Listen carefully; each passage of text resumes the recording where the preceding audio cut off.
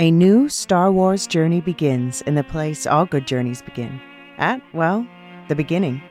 This Star Wars Day, I'm excited to introduce the new Star Wars Canon Timeline podcast, where we will piece together the complete story of that galaxy far, far away, in timeline order, from the dawn of the Jedi through the great unknown following the sequel trilogy. This is a podcast for both Star Wars superfans and complete newbies. Listen to the short intro episode now to hear how it works and what to expect over the coming weeks as we set the stage for the new television series The Acolyte, which we will be covering with weekly breakdowns. Subscribe to the Star Wars Canon Timeline podcast wherever you listen to take part in one of the most epic and expansive stories ever told, following all the twists and turns from start to finish. May the 4th be with you all month and beyond.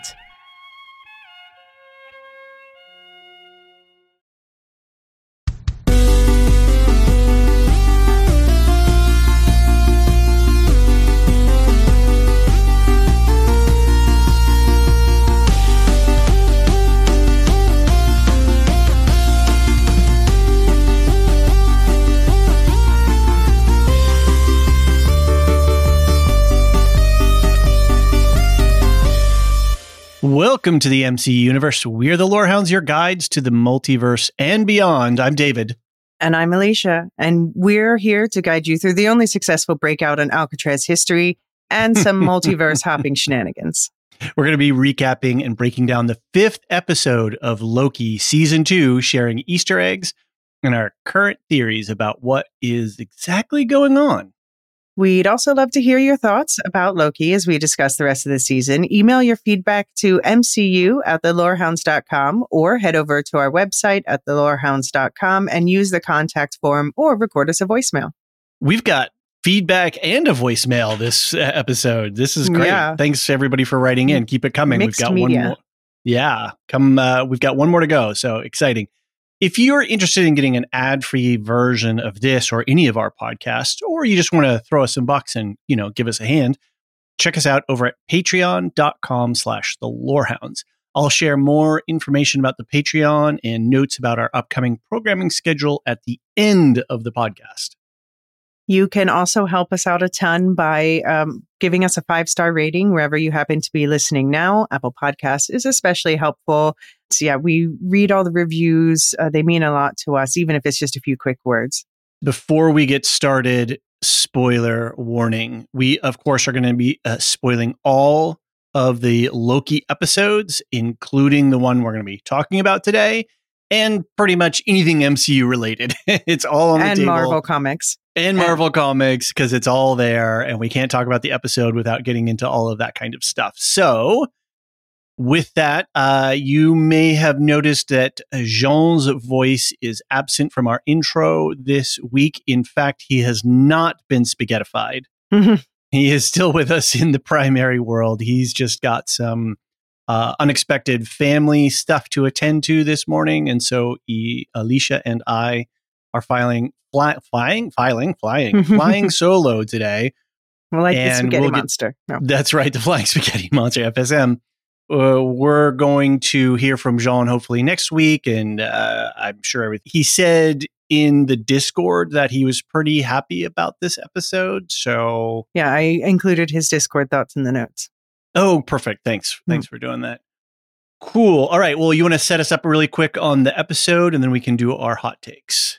Yeah, so it's called Science/Fiction. And if you've watched the episode, you understand why. It was directed by Justin Benson and Aaron Moorhead. So like the overall directors for most of the season, and written by Eric Martin. Quote unquote showrunners. Yeah. That's right. Well, I mean, because often the showrunner is the head writer, which would be Eric Martin. But yeah, it's there. But these are the 3 guys we've been talking about throughout like all of our Loki coverage so far. And yeah, this and the next episode are their babies. Right. Well, do you want to recap what Jean had to say on the Discord, and then we can talk about your and I's hot takes? Yeah, so he's still enjoying the season. He said, I can't wait to see how they pull off the season finale in episode 6, because up to this point, the show has been hitting on all cylinders. And they will land the plane, he says. The plane will be landed. So far, I'm pretty confident that they're going to land the plane. It will just see how bumpy the landing is, but it's definitely not a secret invasion situation. Right. No. Well, I mean, yeah, I think the problem is the landing might be too smooth for some people. Like they've been telling us all season. Yeah, they've been telling us all season that this is a story about the creation of the TVA. And then I feel like some people are disappointed that this is turning out to be a story about the creation of the TVA. But that's what I signed up for personally. So I think I've come to the conclusion that that may be true. I mean, obviously multiple things can be true. For me, one of the big cornerstones of this season is taking Loki from this trickster god who is devoid of friendship and camaraderie and community, and turning him into a heroic character and having him go through the process of changing. So it's a heel turn in the opposite direction. And I don't think a lot of people may have been necessarily expecting that as well. So there's a lot of character work that's going on, I think, in this episode. Yeah. I was a little mixed on this episode personally when I watched it the first time. I will just say the acting, the camera work, post-production, editing, music, sets, everything is incredible. This is one of the best looking television shows I've ever seen in my life. It is through and through visually gorgeous and expertly shot and put together. So loved all of that.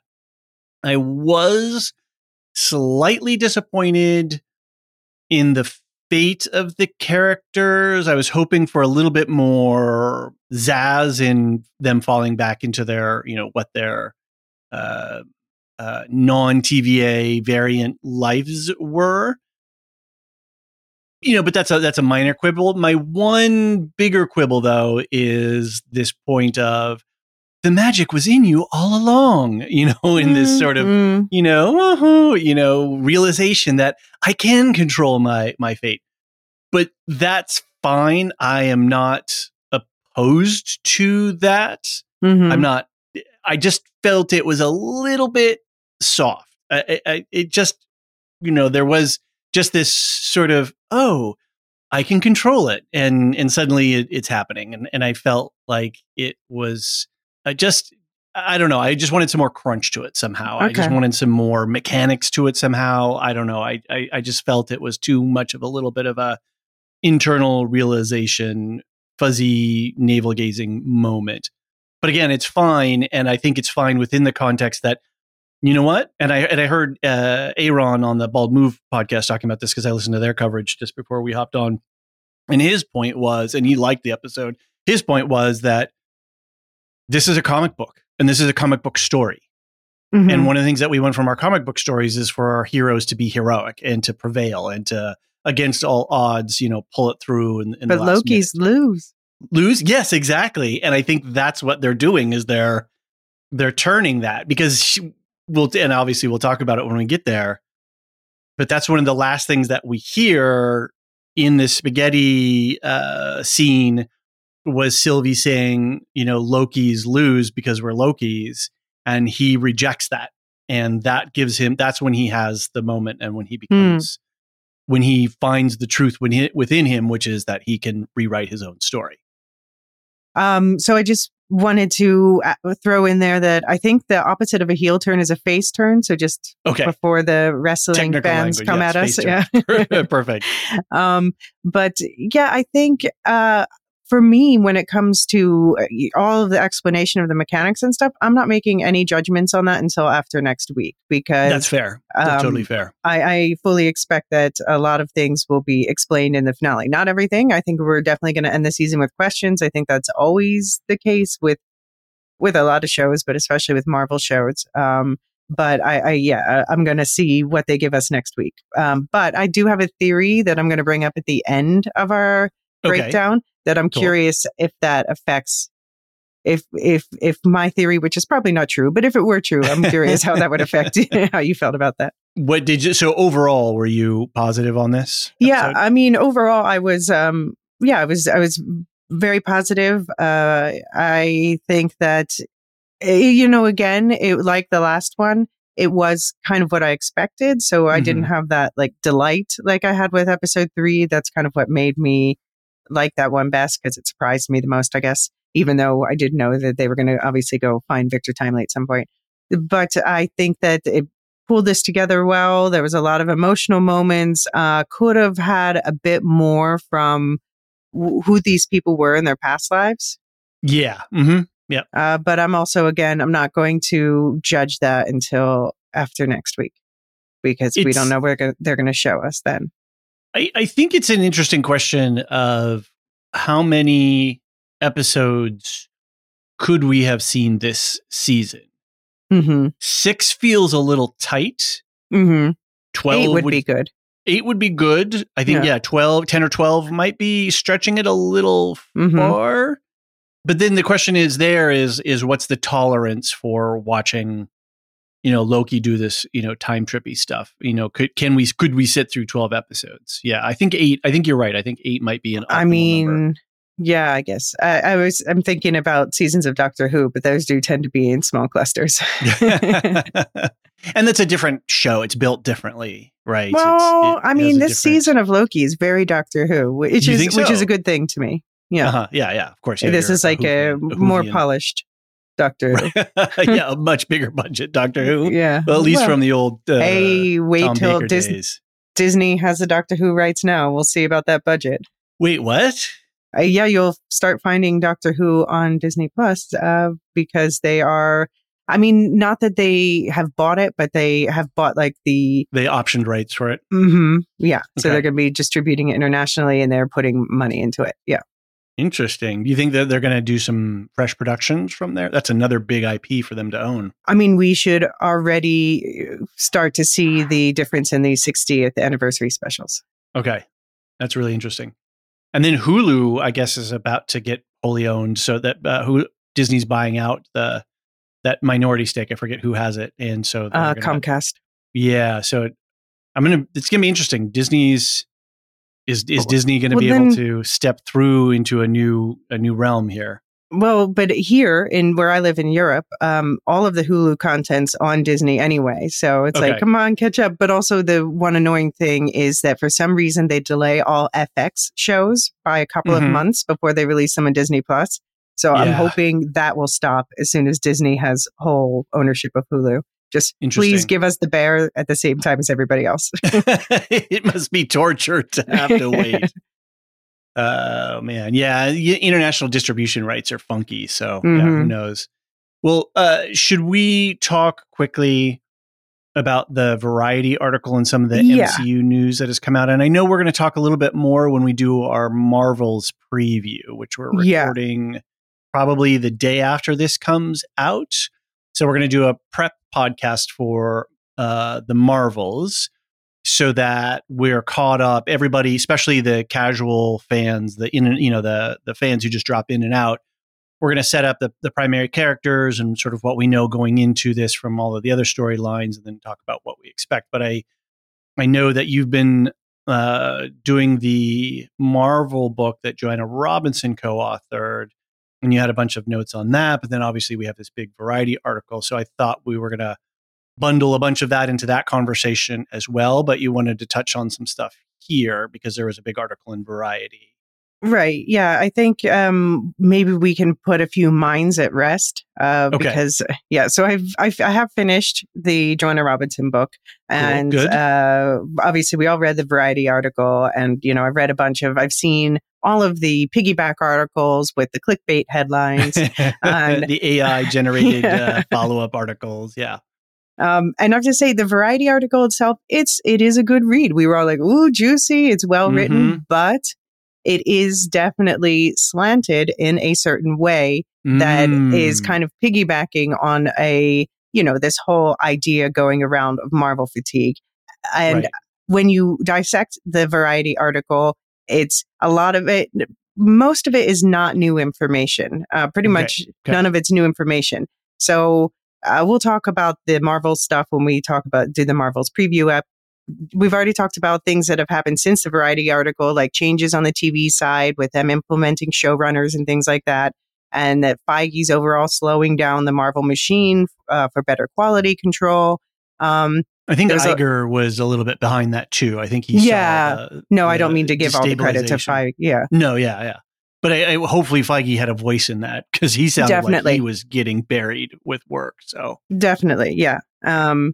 And there was a lot of discussion about the Blade stuff, but the Blade worries, this is all past stuff. Like, the production was already rebooted months ago. Ali has not left the production. And I have to say, that quote that was included in there about that, apparently a draft of the script that had a bunch of women and life lessons and fourth lead. That quote getting repeated and repeated on other podcasts and other media, and people are picking up on that. I'm like, doesn't that sound off? Yeah. Yeah, it sounded off. So backing up my feeling that sounds like it comes from a particular type of Marvel exec, a screenwriter named Michael Starbury, who he worked on previous early editions of the Blade draft, and he said, I worked on a draft before the strike.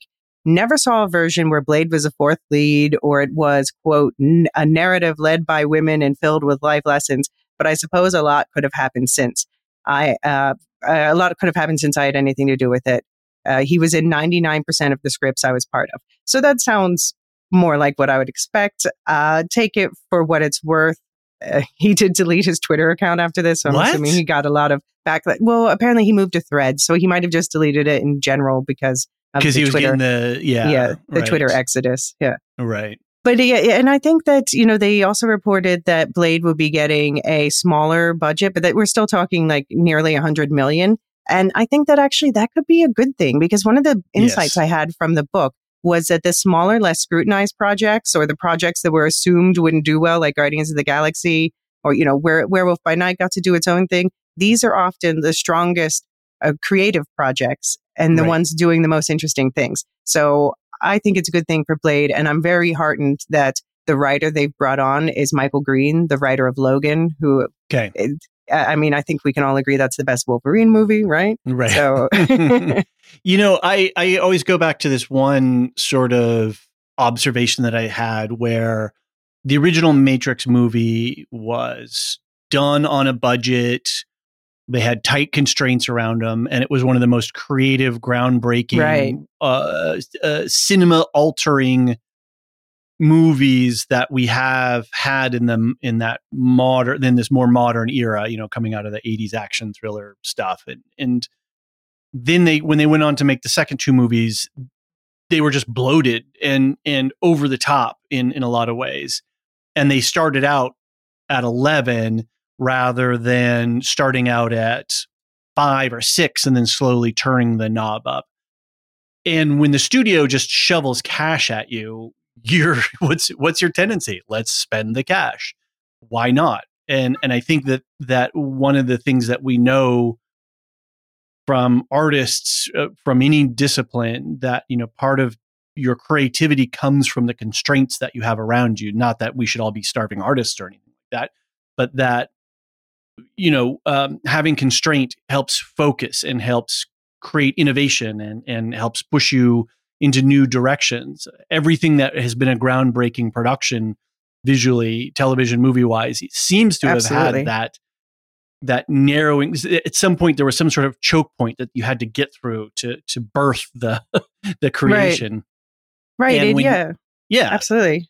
So, I was listening to the Midnight Boys as well, and I think Van made this point. He's like, why do you need $250 million to have a guy with a sword killing vampires? It's like, come on, Student films have been doing it for decades. Yeah, absolutely. I watched Director by Night as well, and that was amazing to see. Yes. Because they showed footage from their childhood. It was incredible. Movies, yeah. So they unearthed all this stuff, and I felt so connected to it. We didn't go into a huge film, but we did some drama, and there was a couple of times where folks were playing around with video cameras and things like that. But it was really a charming movie. So check that out if you haven't.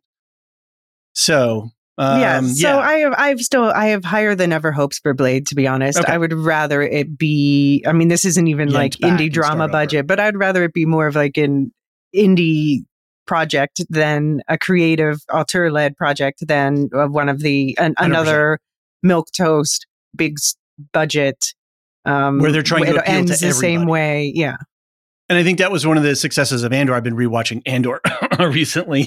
Yeah. Cough. And, they weren't trying to appeal to everybody. Mm-hmm. They were trying to tell the story that they had in mind and then, go from there. And if you try to appeal to everybody, you just lower the common denominator and you make a bland creation. Yeah, exactly. And in terms of on the big budget side, so the idea that they're going to bring back big names, like the Robert Downey Jr. and Chris Evans and all that stuff. No, I mean, we've known this. We've been assuming this was going to happen in Secret Wars. So this is not news, and it's definitely not sign of a lack of confidence. It's just, a reward they're giving to fans for the big movies that cap off the end of this saga. So the only real major worry is, is Jonathan Majors. They said in the article that, for instance, that CAA parted ways with him pre-arrest for his brutal conduct towards staff, which matches things that were being said around about the way he treats people professionally and also obviously in romantic relationships. Now, the trial starts right after the season of Loki ends. The incident did occur while this season was filming, so there may be some interesting wrinkles. Okay. But we don't know what they're going to do. Are they going to ignore it? Are they going to recast, or are they going to shift to Doom? That's an old rumor as well. I think that they're going to either ignore it or recast, personally. We were talking offline about this, and it feels like this article is kind of a lagging indicator. Right. It's a lot of stuff has already been implemented, or we've heard some other things. And so it feels a little bit maybe like this is, getting the dirty laundry out, dump it. Well, they didn't dump it on a Friday, but, let it just sort of clear it out and just deal with these issues sort of head on, give somebody some priority access, give them some juicy tidbits and a couple of quotes. And finish cleaning sweeping the decks so that they can refocus. And it already feels like with this season of Loki that this is a refocused show. This is not this feels like it's a singular vision of Benson and Moorhead. And who's the writer again? Eric Martin. Yeah, it feels singular in that sense that there's a tight creative vision. So maybe this article was just them, just trying to get the rest of the laundry out of the basement before they start fresh again. Right. And it is interesting, though, that in this backlash from this article, they suddenly surprise dropped a new trailer. Dude. I mean, great timing for this trailer drop. Yeah. They don't, it feels like there's a hand working behind the scenes here, that's working this. But yes, let's talk about Echo. Yeah, so it's coming out January 10th. We have a date now. 5 episodes, binge drop, crossover with Hulu, which is probably because this is now officially the first TVMA MCU project. So this feels definitely like it's been engineered, that they made a bunch of decisions months ago, and these are now just showing up in the public world. Yeah, I mean, if you listen to the industry stuff, it's been speculated for a while. Like, when is Disney just going to full out buy Hulu? Right, just get over it, right? Yeah. Just make it takes things a while easier. though to work out the details and the legal stuff, but that's what all those lawyers are paid for. So, what did you think of the trailer? Okay, I'm going to back off the mic here, and I'm going to swear. So, fuck yeah! That trailer blew me out of the water. I was jumping around after I saw you posted it. I was freaking out. Well, they've made it low stakes, so I guess hopefully that means that they then have had more room to play. Yeah, I've been excited about Echo since, that was one of the first things when you and I started talking about MCU stuff. One of the first things I said I was excited about was this Echo show, which is finally coming out.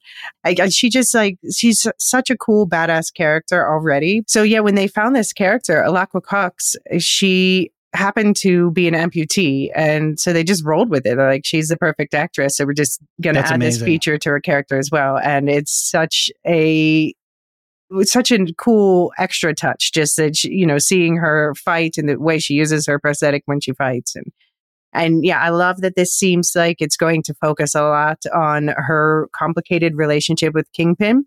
And we saw Kingpin go like full Kingpin the way that we know from the Daredevil show.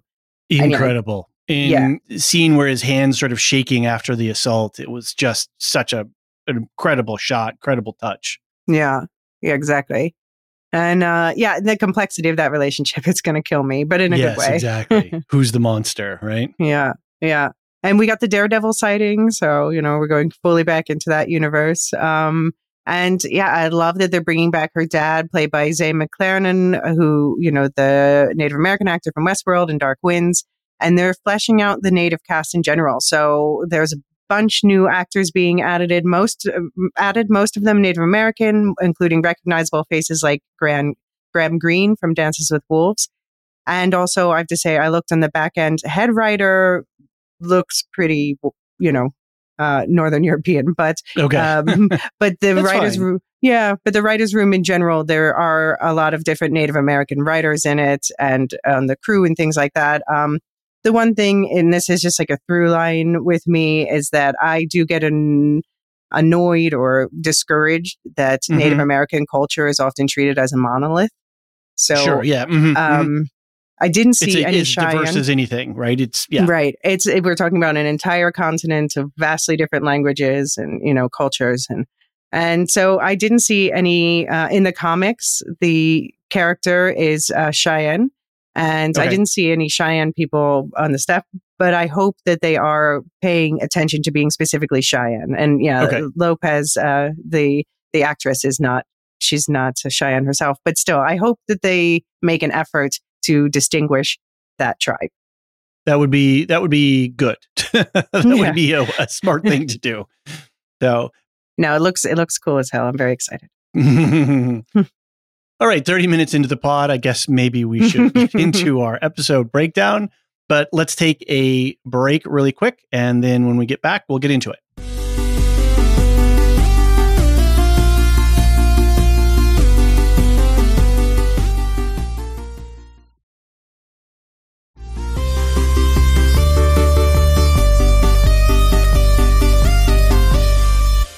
And we're back. Okay, Alicia, thanks again for doing the episode breakdown. Do you want to start to walk us through? Okay, so starting at the beginning, as the blinding white lights from last week clears, Loki, Tom Hiddleston, finds himself alone in the TVA, the loudspeaker still blaring TVA code 1299, fail-safe mode initiated. He's become untethered from time again, stumbling across himself in the Chrono Bay, while the monitor there shows a graphic of missed minutes mockingly thanking the empty TVA for their service. Total spaghettification begins, and Loki time slips away with the TVA manual in his pocket. Loki starts getting time pulled across the branch timelines to the points where his friends are, and once to the time theater where Mobius once told him about how sacred timeline Loki's life had ended. First, though, he finds Frank, still played by Eugene Cordero, breaking out of Alcatraz in 1962. B-15 Wunmi Masako is apparently a pediatrician in New York City in 2012, where she is known as Dr. Willis. And Mobius, Owen Wilson, is, of course, selling jet skis, but in 2020 Cleveland, and he's a single dad with 2 boys. None of Loki's friends recognize him before he time slips away again. So, a couple of little fun things in the opening there with that Marvel Studios music. It really connected me to sort of a horror style film. And I guess you have mentioned that Benson and Moorhead have done a lot of thriller horror titles. So it really felt like sort of a creeping dread thing. Well, yeah, we have to thank Natalie Holt, the composer, for that. And I know last week she posted on Twitter that there was a similar chant, and she said that it was from the Norse Edda, which is like a Norse saga poem, Lokasena. So, and that was actually the one last week was created by Sigur Rós. I didn't look to see who composed this one. If it was Sigur Rós again, it was a famous Icelandic band that does this kind of droning Norse music, if anyone is familiar. Anyway, they're very famous. They're very famous. Okay. A lot of people know that. But yeah, so I don't know if that was the case again this week, but I think we can assume similar. Very cool. And then the nice little touch of the disappearing letters and the Loki TikTok going down. And then they left it. What the last one was the O. So I don't know, Ouroboros, maybe. I don't know. Maybe that may be just hunting shadows, but I was curious as to why the O was the last one. And then it comes all back full, right? So very much mirrors what goes on in this episode. I had a theory question, tinfoil hat time.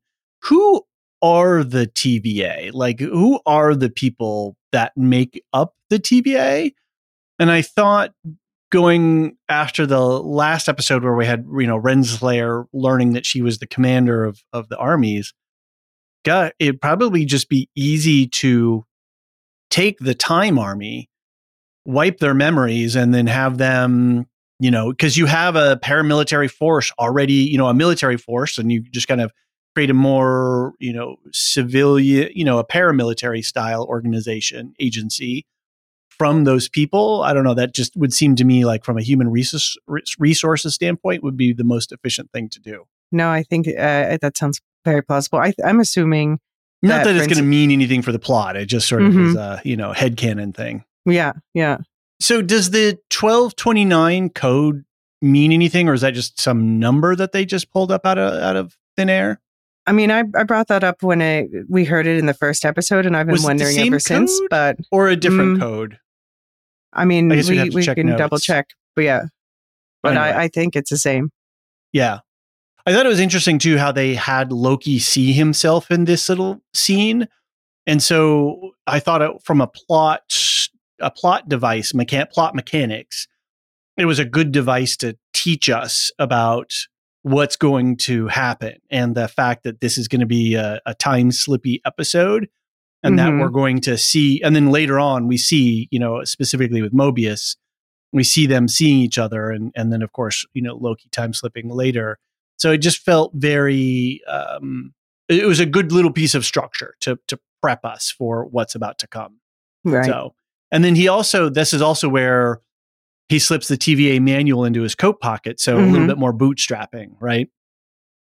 Yeah, well, yeah, especially when he gives it to OB/Doug later. Exactly, Doug, yes.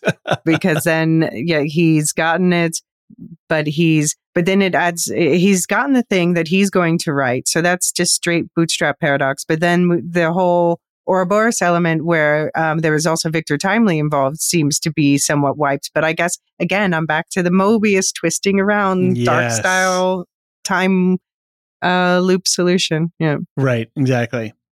And just this spaghettification, and there's so much of it in this episode. It looked amazing. Some of the ways that they worked the camera, especially in the record store. I've got a couple of things I want to talk about when we get to that, but it looked really good. It looked $1 million throughout the whole thing. I don't know what sort of, plug-in they have, the rendering software. Okay, click spaghettification on. How many threads? Well, okay, wait.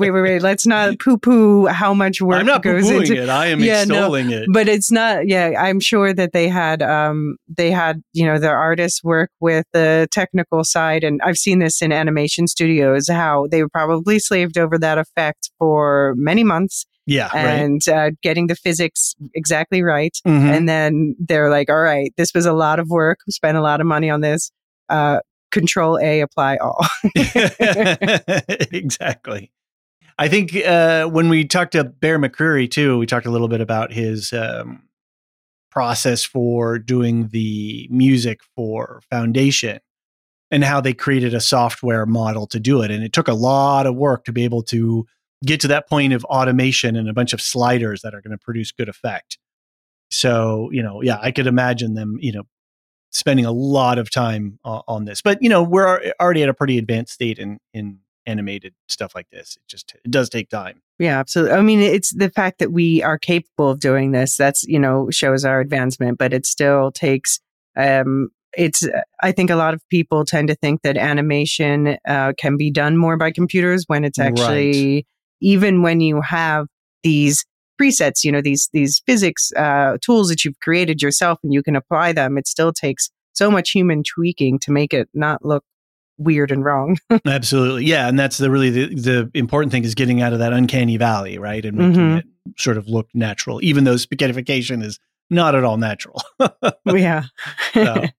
So when he starts jumping back around, were you surprised by any of the previous life reveals? Did you have a favorite amongst those? The backstories? It all seemed reasonable. I think I said at the top of the show that I was a little underwhelmed, or maybe just whelmed at where they were in their different lives. I did like the fact that Cordero had the most range that he could play. Mm-hmm. So that was nice for him. But then when you have an actor like Saku and you just make her this nice doctor where it's all lollipops and, unicorn rainbows, I was really underwhelmed at her storyline. And that was disappointing because, again, it's just giving her too simple of stuff to do. Yeah. And so and just making her a doctor, and then writing the cast, it was all very cutesy and simple. Yeah. At least Mobius had some, like it made me feel uncomfortable for him as a parent trying to do, being a single parent with two wild childs like that, it's not easy. And then trying to be a jet ski salesman. Yeah. Yeah. So I felt like that had the most depth to it, but none of the storylines really excited me, let's say. And then, of course, Sylvie was just Sylvie. Yeah. So about the B-15 backstory. Yeah. That is actually, she's a real character from the comics that she's playing, Verity Willis. Yeah. Really? Okay. And so in the comics, in more recent comics, like we're talking like 2014 past comics, she's a close friend of Loki's. Oh. And she like swallowed this truth ring at when she was a baby that dissolved in her stomach or something. So now she can see the truth. She can see through any lie. So this makes her, this endeared her to Loki because she calls him out on his bullshit. Maybe that's why she could see when she writes a little note on the girl's cast, like, you're not going to do that, are you? Yeah, that's true. That. Oh, yeah. You're right. That's probably the case. But in the comics, she has like purplish hair and like tattooed arms, and she definitely has a lot of personality, which is why it's like, well, why in this flashback do we not get more personality? Seriously. Just the gosh and golly doctor, right? Come on, right? Yeah. Ume's been, when she was in, what was the one, I'm blanking the name now, the horror one with Majors. It's Lovecraft Country. That's it, Lovecraft Country. The range that she played and the thing that she went through, and I'm not going to spoil it. Go see it. Mm-hmm. Was incredible. Was absolutely mind-blowingly incredible. And in this season, it's just so mono-dimensional. It's really disappointing. This is my one big criticism of this season. No, they need to give her more. It is interesting, though. I wonder if they cut stuff out because the fact they put her in 2012 in New York, which is when the Battle of New York happened, which was the invasion caused by Loki himself. Oh, interesting. So it seems weird to put her in that setting and not. Again, we'll see if there's something in the finale, but she wasn't like, oh, you were leading an alien army or something. Right. I would assume that they would be careful with those dates that they're choosing. That's definitely that kind of stuff that you don't. That would be a bad miss on Marvel's part. So yeah, I don't think that's an accident. So I'm wondering if that's going to come up later, or that was cut out, or a reference to that. But where they were careful about the dates is with the backstory of Casey, aka Frank. So so for anyone who hasn't done the Alcatraz tour in San Francisco, which I highly recommend if you make it there, the 1962 breakout is a real event. So it happened the night of June 11th, and Clarence and John Anglin and Frank Morris, they placed paper mache heads in their beds and snuck out through the ventilation shafts and took off on an inflatable self-made raft, and no one knows what happened to them after that. So pretty incredible story that they never found them after. So yeah. And these events were also recounted in the movie Escape from Alcatraz, where the Frank Morris character was played by Clint Eastwood. Famous movie, yeah. But it makes sense that he would be Frank Morris because, he got into a lot of trouble robbing and stealing and possessing narcotics and escaping from jail, and that's how he ended up in Alcatraz. But he did have a Mensa qualifying IQ. He was a very intelligent man. Right. anyway, it was nice that Eugene Cordero had a little bit of range to play here. He got to play something, very different, push his boundaries a little bit. So it was weird to see Casey with a little bit harder edge, No, I liked that. And it was funny. He does shout, I don't know if you caught it, when he's coming out, he says, if they catch us, they're going to gut us like a fish, which, was what Loki threatened him last season. Oh, I forgot about good call. I forgot about that one. That's right. Yeah. Good. And I also wanted to point out a fun Easter egg. The Anglin brothers, the two guys who escaped with him, they were played by the directors, Benson and Moorhead. No way. Yeah. Oh, that's fun. That's fun. I like those little Easter eggs like that when production folks get to jump in front of the screen for a hot second. That's very cool. Yeah. So Mobius, though, I thought he would be from the 90s. Did you?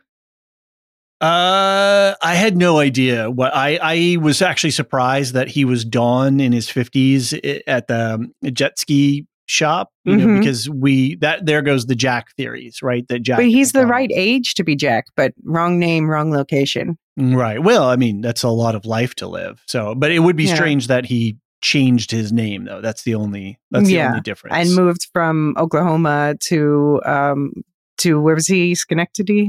Sorry. Yeah, I missed the location actually. So wait, I wrote it down here. Okay. In Cleveland. Sorry. Cleveland. Yeah, and that his wife is long gone. Was that because his? I think because this takes place during the snap, during the blip. Oh, that's an interesting theory. Interesting. I mean, it does take place during the blip, so it feels like that must be. That must be, yeah. Well, and that's what we want, right? Is we want this, IP consistency. We want it across the board there. So, but yeah, I really felt for Dawn here. It's tough being a parent, tough being a single parent, and tough being a parent when your kids are, pushing the boundaries like that. Without how do you create a structured environment for kids to thrive when you're 5 or 6 days a week, trying to sell personal watercraft to less than enthusiastic shoppers.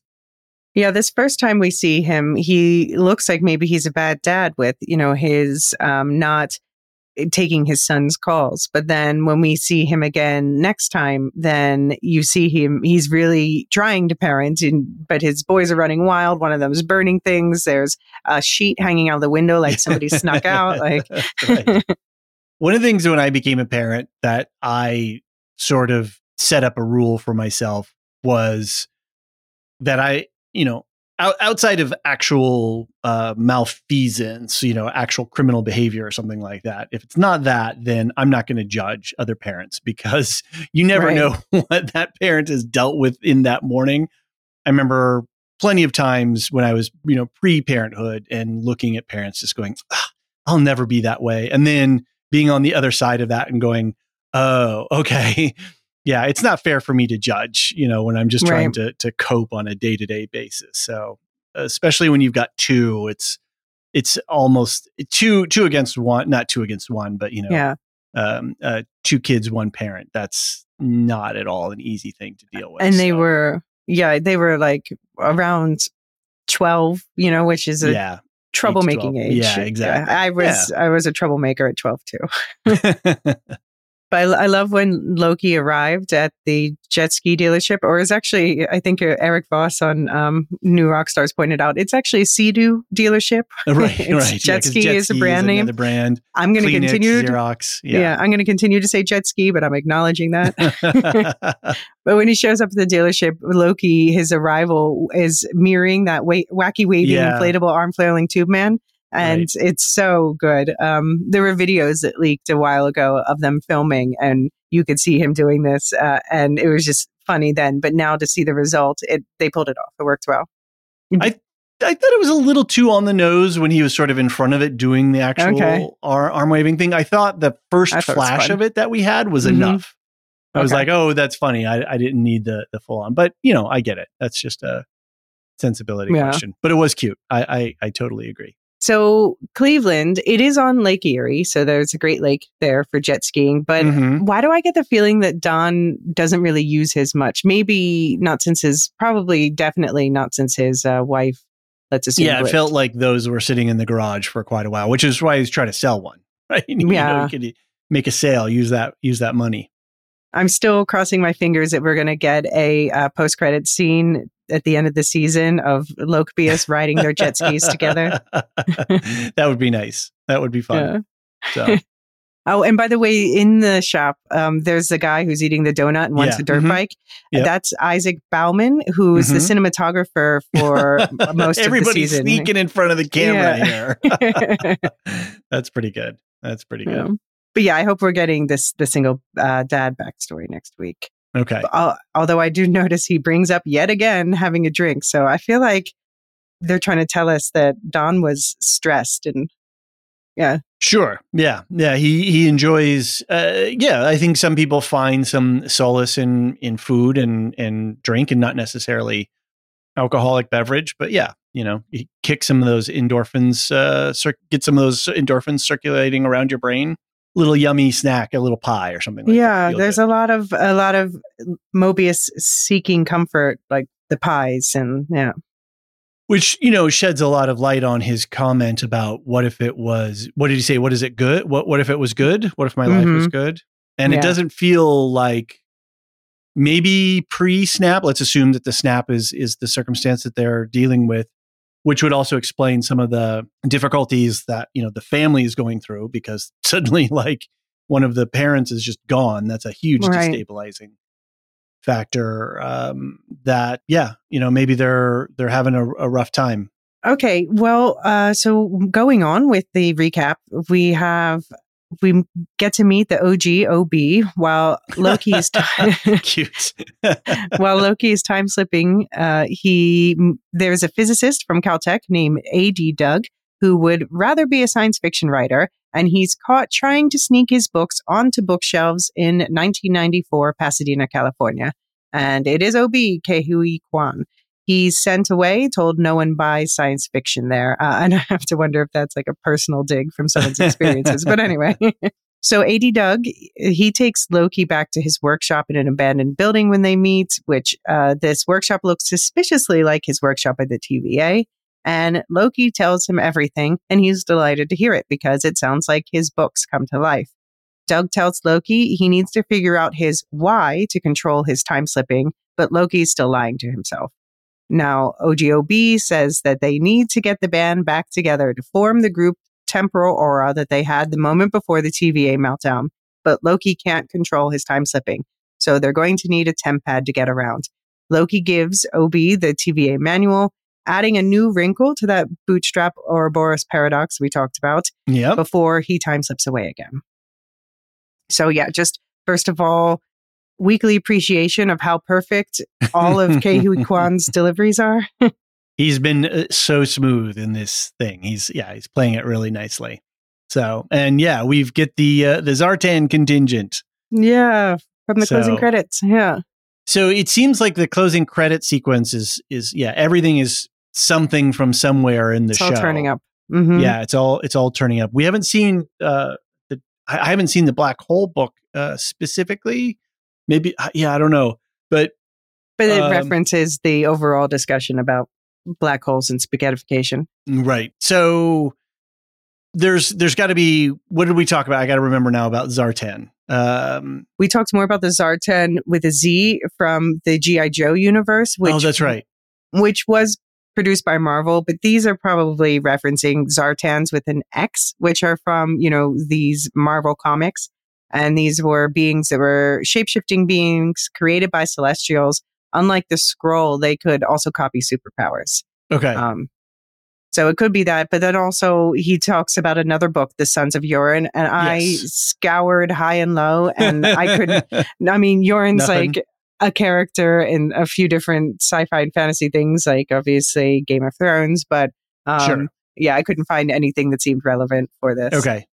So I think it's just vaguely sci-fi sounding stuff. Fair enough. Yeah. And it could be just somebody, you're looking for a reasonable sounding name. You pull one out of your, right. Out the sci-fi grab bag. Tricks. Yeah. Exactly. Cool. Yeah. This bookstore really made me think of, did you ever see Portlandia? No, not really. Okay. There's a bookstore. There's an ongoing skit about a bookstore, like a sort of a more lefty bookstore where science fiction wouldn't necessarily be sold. So it made me think of that in an offhanded way. So okay, yeah, and it reminds me of bookstores I've been to. Sure, yeah, for sure, especially in certain places and whatnot. Mm-hmm. The workshop, right, straight out of the TVA, inspired. Yeah, I mean, the shelves, that whole circular structure of it, and even like the pneumatic tube thing in the middle. Yeah. The front door, when we spin the camera around later and we see the front door, it's right out of it. So the question is, does this become the center of the TVA in the future, or does he somehow base his workshop on the TVA? It feels like... Or the TVA on his workshop, sorry. Yeah, it feels like he would... That's a really good question. It's a Mobius loop, right? But it feels definitely like the TVA could be here, or I don't know. That's a good question. It's certainly OB in his place, right? Mm-hmm. So he points out later that there's nothing else for Miles, so that's interesting. Right. That seems like you pointed out because it's relevant, and they do an outside shot too to show that it's isolated. Mm-hmm.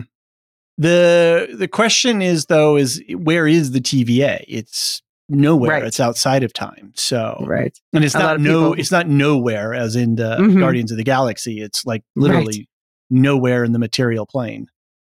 Right. Well, some people wonder if it's in the quantum realm, but we still haven't had confirmation about that. Right. It's outside of time, and the normal rules of time don't apply there. So it's hard to say. Yeah. There were so many fan blades in there. The other thing that it gave me vibes of was Silo with the giant turbine. I was like, when they're crawling through the shafts, or and I was just thinking, and then they have to fix the big turbine. Right. Spoilers. Sorry, I'm not spoiling too much if you haven't seen it.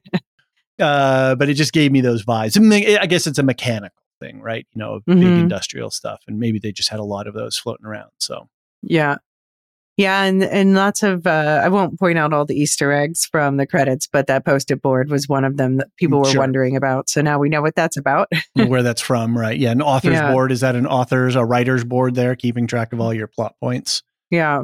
So. Yeah, and I'm just going to call him OB, even though he's Doug, I guess. Yes. Yeah.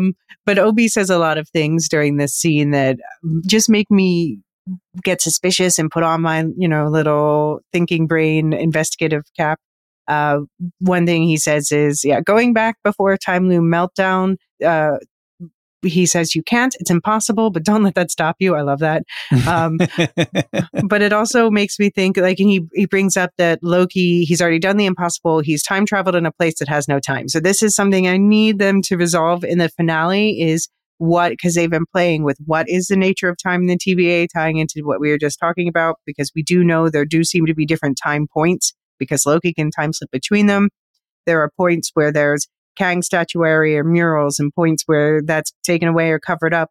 There are points where people have been made to forget, it seems like, multiple times. Right. Yeah. I don't, I guess my other big question too is, if the loom, we've talked about the purpose of the TVA. It's so that he who remains can maintain control over the universe and keep other Kang variants from taking over. But we still don't understand how the loom plays a role in that specifically. And they're always talking about saving the TVA and making sure that the loom works. But in the episode 3, the loom was to harness the energy, and it was kind of a dynamo of some kind, a way to generate energy.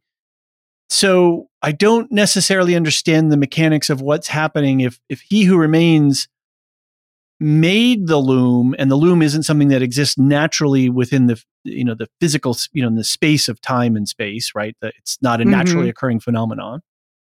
Why then is the universe starting to break down? Why are we getting spaghettification? What happened what did the loom do to the time streams? I would have just assumed from everything that they've told me so far that the time streams would just be a giant ball of time string out there. And, Right. maybe some ones next to each other would have some incursions, but what happened that is causing all timelines now to dissolve, to break apart? Right. Exactly. Yeah. So, and I guess that's the science and the fiction of this story, right? Well, yeah. So Obi, another thing he says, doesn't sound like science. Loki says to him, doesn't sound like science. Right. And he responds, no, but sounds like fiction. And he says, science is the what and how, and fiction is the why, which we get answered later with Sylvie. But I was also wondering if, because later on he leans into so it is fiction part. Mm-hmm. And I was just thinking of simulation theory. Are you familiar with? Yeah. Mm-hmm. Yeah. So it's a multiverse theory, basically, that says that we could be living, us in our real world, we could be just as likely or even more likely living in a simulation that's created by some far advanced version of ourselves. And that, we would never be able to distinguish it from reality. So I'm wondering if there's that angle that's going to be worked here. Maybe not. I would kind of like it. How would you feel about that? It makes me think of, I'll answer your question in a long way, as I usually do, is that there's a part of a Hindu mythology, as I understand it, is that there's a giant god who's asleep and dreaming, and every so often a lotus flower grows out of its belly button that then opens up a flower with sort of a god that we can relate to being sitting there. And then as that god opens its eyes, it creates the world and experiences and sees the world, and it closes its eyes. The flower closes up and then shrinks back down, and that sort of repeats over and over again. So the idea of kind of a simulationist theory thing it's been around for a while. I would, in some variations of firms, I think we're looking at simulation theory now because of gameplay, right? Because of computer gameplay. And we can have the NPCs and our second lives and all of these kinds of things. I really do think, though, that this question of being able to write your own story, this is a thesis of the show. What does it take for you as a person to write your own story within the realm that we live in? And part of the face turn for Loki is that he's discovering that's a truth, right? That's a truth that he can tap into, and by extension, we all have some authorial. I guess that's an argument, whether you're doing determinism or whether you're doing simulation theory or free will, there's all those questions there. And what authorial authority do we have over our own lives? And I think that's where some of the nutrition of the show, again, as I used that metaphor last episode, that's what makes this season interesting is that it's making a bunch of questions and thesis statements about those things. So I want to see character arc. I want to see character growth. And so that, I guess the long answer to your question is I kind of like this. This is what I want, right? This is what I want the show to be exploring. I want but you were worried that it was like too soft with the delivery. Just The way that they played it out, right? Like this conversation was pretty good. And then it was just later, it was just sort of like, oh, the secret was always within you. It's like, okay, that's the valid answer. That's great. But it's, I don't know. Where's the line that you have to draw as a show creator to serve your audience and not make it too hard? I mean, we're not, we don't want to we even get this in this scene here with the cup and the pens. Like they're trying to do time mechanics by, explaining it with basic real world objects. And I thought that's good. That was like a good exposition moment, right? It went on a little long. I got it pretty quick, but I appreciated that. Yeah. I also love in this scene, he has like this electric shocky stick. And first of all, I don't know why he has it, but exactly. It also, it kind of makes you think of the TVA pruning sticks, but even more so it makes me think of the shocky sticks from Werewolf by Night, which when we first saw the trailers, we all thought were going to be TVA pruning sticks. Fair enough. So we've got the assignment to get the band back together. So Loki slips away accidentally, but he goes back to his bestie, who doesn't realize he's his bestie and is about to bean the weirdo stalker, crazy talker with a tool in his hand on the head until a glitchy time door suddenly opens and OB steps through. He has spent the last 19 months building a janky temp pad, losing his job, wife, and house in the process. His life is more ruined than that time Sylvie killed He Who Remains, but he doesn't seem to mind. Using the temp pad, they collect B-15 and KC and fill them in, but Loki informs them they're still missing one person. So, how freaked out would you be if Loki showed up, did a hair flip at your house and said, come with me if you want to save reality? He really does have the hair flip maneuver down, doesn't he? In so many scenes, he does that, sort of whoosh. I can see the direction. I can hear the director. Okay, Tom, hair flip. Action. Yeah, he's like, I got this. If we assume that I'm not podcasting about the show and Loki shows up and I'm just sort of living a mundane life, I think I would be pretty freaked out. I don't know how. I think the reaction of the record store owner, I believe his name was Lyle, when he looks out the window and there's just this disbelief, like, what? There's just no way that my brain could comprehend the fact that this plexiglass, aged plexiglass thing suddenly appears with somebody walking out of it. There would just be no way.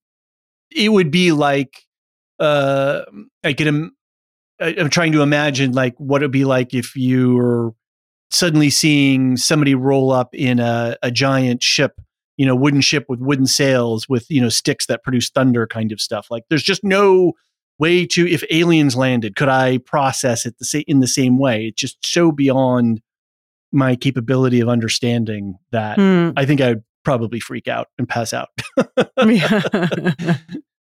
But that's assuming that, I'm a guy who's got a whole bunch of role-playing game books on the shelf behind me and, all of that stuff. So we're primed for, the fantastical to happen, but I don't know. Yeah.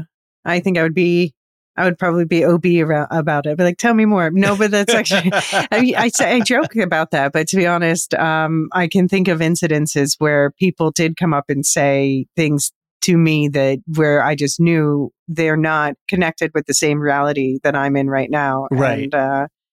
And that's very unnerving. Very, you just can't see it. Do you know the podcast, not Science Friday, I'm blanking the name on it. Anyway, they did a really cool podcast. Was it Science Versus? No. Oh. I'll remember it in a minute, of course. But they did a really cool, Robert Coleridge and Jad Abumrad are the hosts of it. Radiolab. They did a great episode on color and the ability to see and identify color. And until you can identify it, you can't see it kind of thing. This bootstrappy sort of thing. Like, when can you identify color? And I think, if in the Odyssey, they talk, Homer is always writing this line over and over again, the wine dark sea. But, there's some evidence that blue was not a color that was identified linguistically for a long time. So can you see something? Yeah. So, could I see a UFO fly by if I didn't have, words for it? I don't know. It's an interesting question. Yeah. Yeah, exactly. Speaking of having words for something, it is funny. We've got another possible bootstrapper Boris, where Loki says to Mobius, "You're a writer at heart, aren't you? You love words."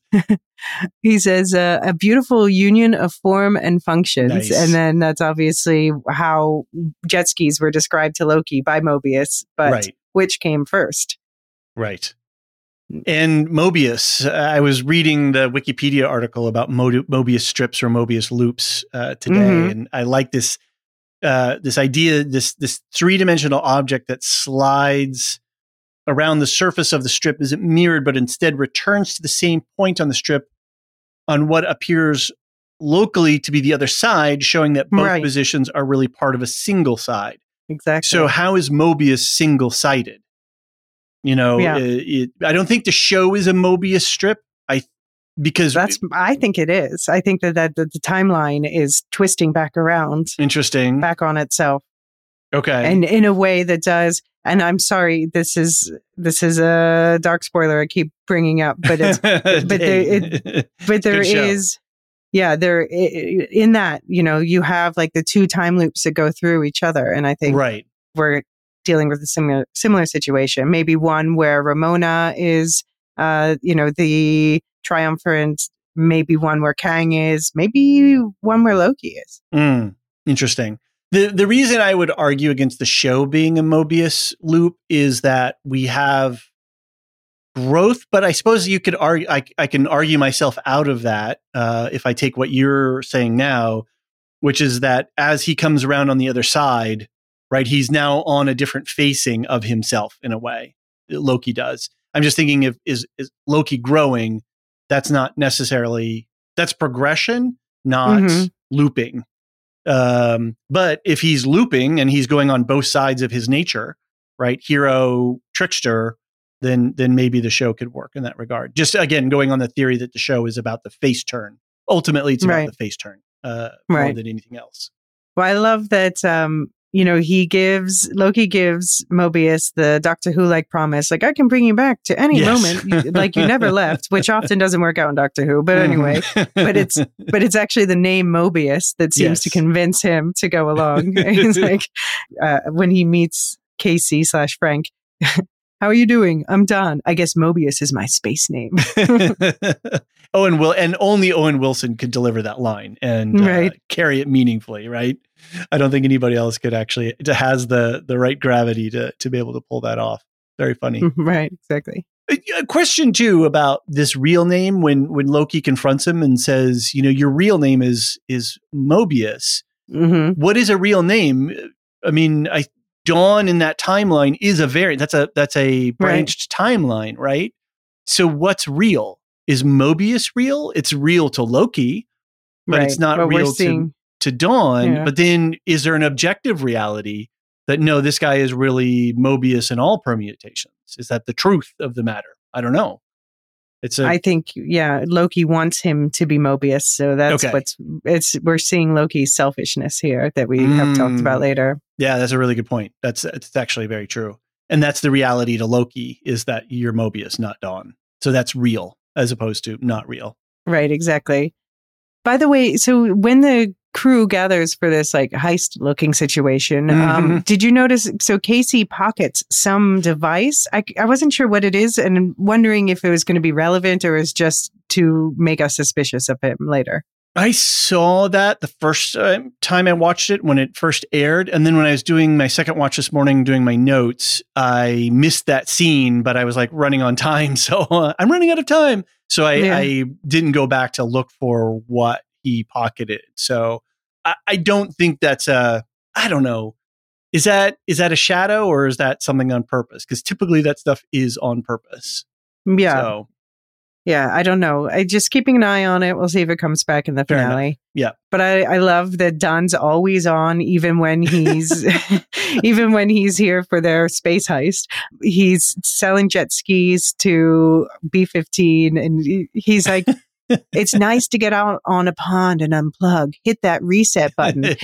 But this phrasing, hit that reset button, stood out in my head because I feel like that's what they're saying Loki has to do right now. Right.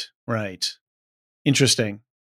Yeah, I thought that with Dawn, he's what is the ski-doo jet ski personal watercraft represents? It's a type of freedom, right?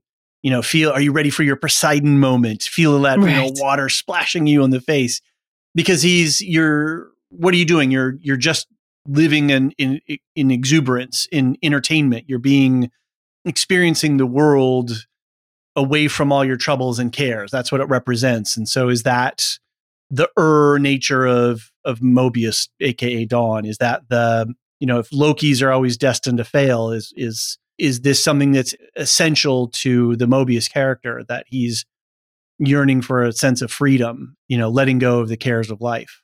Yeah. So Loki has told the rest of the gang that they're missing one person, and it is now time for Tough Truths with Sylvie. Loki goes to your morning talk show. Coffee with Sylvie. Tough Truths. I think that's what you would call it. Yeah. She's like, I can tell you like it is. Loki goes to 1982 Broxton to Oklahoma to collect Sylvie, Sophia DiMartino, from her McDonald's job. And he distracts her from worrying about what's happened to her takeout bag, which has spaghettified away while she was fiddling with her keys. Sylvie actually recognizes Loki, unlike the others, because she remembers everything. She takes him to a bar where she rejects his mission to restore the TVA, and there are accusations of selfishness, and Sylvie forces Loki to confront his true motives. Loki admits that he's trying to save the TVA because what he really wants to save is his friendships. So Loki goes back to the crew alone, and Sylvie goes to chill in her favorite record shop and listen to Velvet Underground. But while she's there, the whole world starts to spaghetti apart. Yep. Spaghetti pie? The whole world starts to spaghetti apart. And using her He Who Remains tempad, Sylvie goes to find Loki and the gang. All right. Big scene here.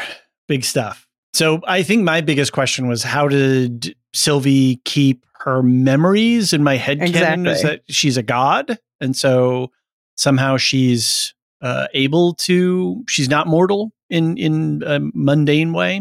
I don't know. Is that what do you? I mean, I have the same question because I was also wondering why later on we see that she does finally, like in this scene, she stays whole. She doesn't spaghettify, right, even though everything around her does. And then later we see Loki's the only one who stays whole and she does spaghettify. So I'm wondering, what are the rules when it comes to the Lokis with this whole situation? Right. That's a really good point because she does also disintegrate. Yeah. The mechanics are a little confusing there. So hopefully we'll land the plane as Jean said, the plane will be landed. Well, yeah. I mean, I can see why Loki would be a little bit different because of he already had that whole time slipping thing, which I'm guessing we're going to get an answer about what caused that. But I guess the fact he had to pull himself out of time to stop it from happening is probably why he was left behind. But I want more clarification, please. So cute little ring there with the Xeniac game. So, and they even use Brad's voice. Oh, do they? Yeah, I didn't notice. Yeah. That's so good. In this, it's a different timeline. It's a branch timeline. It's not the sacred one where our Brad was, but apparently the Xeniac was a big movie here, and it became a video game. Yep. There you go. Yeah. I thought that this conversation was, again, the heart of the episode, just like the conversation with Sylvie and Loki in the last episode was the heart of the episode. And there's a lot to unpack here. One of my first thoughts was, and I sort of questioned this with Mobius's quote unquote real name, is, what is a real life? Are variations real? But I guess they're only variations relative to the sacred timeline, right? Right. Because relative to where you are, it's like getting a map that's produced in another part of the world. The center of the map is from whoever makes the map, from their point of view. So a branch timeline relative to what? Relative to the sacred timeline, but isn't the sacred timeline just another variant timeline relative to the others? Right. It's just the one that He Who Remains decided was the one. Because that's the one he won, won the war in. Right. So yeah, to victors go the spoils, I guess. Victor Timely. Not that was intentional. So, yeah, well, I'm sure that Victor part must be. Yeah. Interesting. But then when she's talking about being selfish, I want a life, I want to live.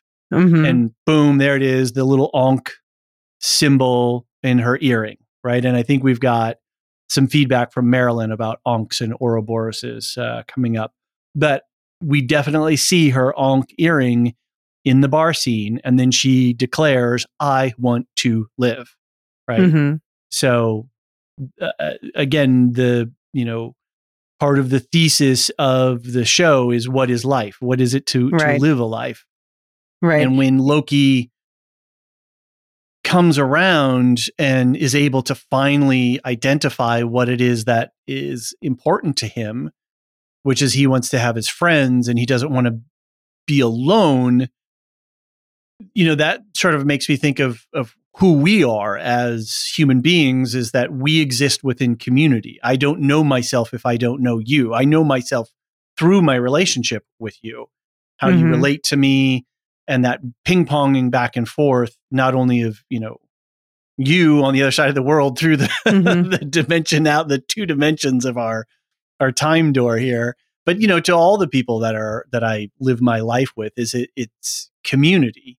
But then that community is that's a fictional element because we're writing a story of ourselves. How we understand ourselves is by conversation, right?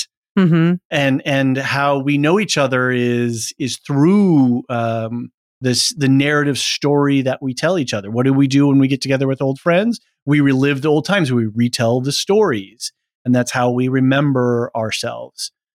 And so this whole idea of Loki coming around to understanding what's really motivating him and what's important to him is to not be alone, to have friends and to have community. That is life. And I think that's what Sylvie is representing in this conversation with her Ankh earring is, to live life and to want to live life is to a degree selfish as well.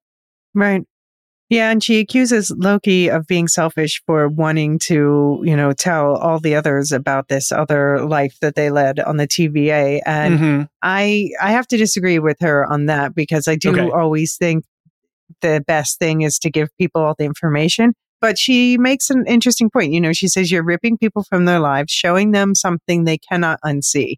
So do we have the responsibility to protect people from certain knowledge because it will change the way they see the world? And I think different people would have different wants on that. Like some people don't want to know. They just want to be able to stay plugged into the matrix, so to speak.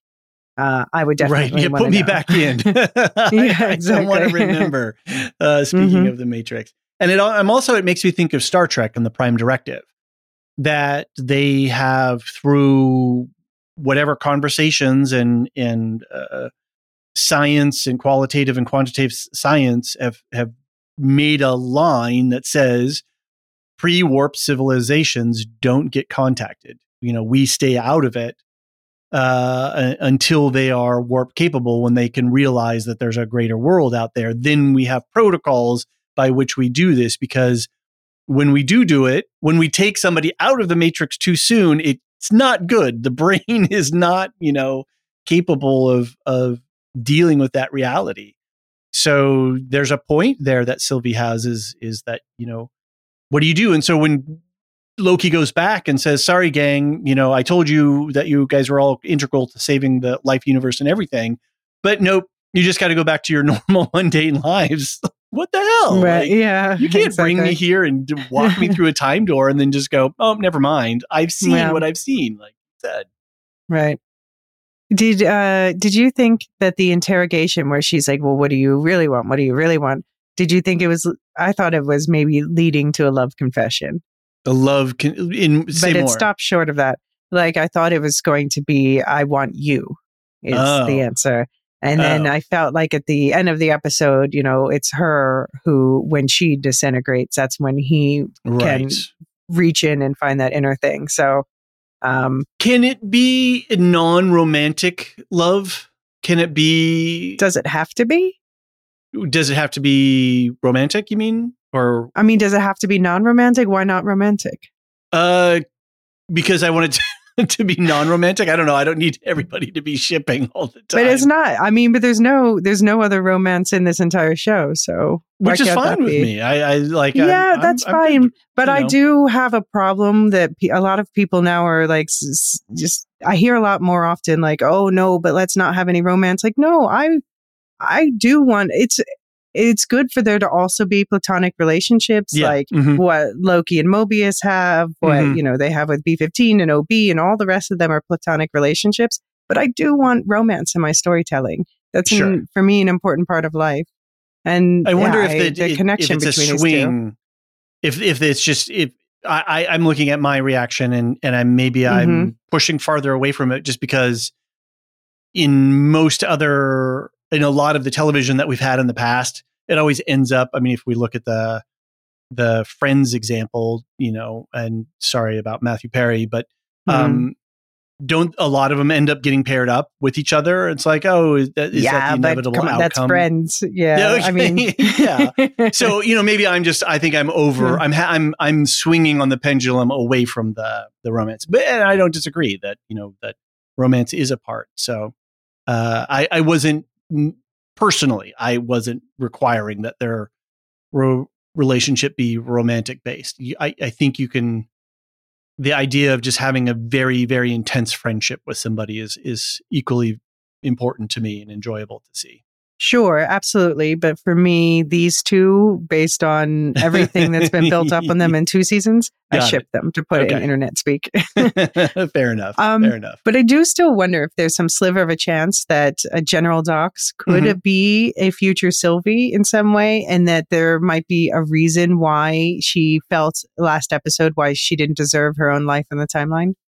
That's interesting. It was an early theory that was just purely based on the fact that the actresses look alike. So, and that Docs was so insistent on finding Sylvie and taking her out. So, yeah. I don't know. I don't know. Just putting it out there. Sure. Yeah. Fair enough. I don't know that I need it, but. Yeah. I don't. But it could be. Right. Let's talk about the record shop. Yeah. Yeah. So many Easter eggs in there. I was really focused on a couple of things. Obviously, the song and the hook of that song is a big part of it. I think I was more into that than some of the. What are some of the Easter eggs? You had some specific ones? There's some fun Easter eggs in here from the end credits, but we'll talk about that later at a future time when we talk about the end credits. Okay, cool.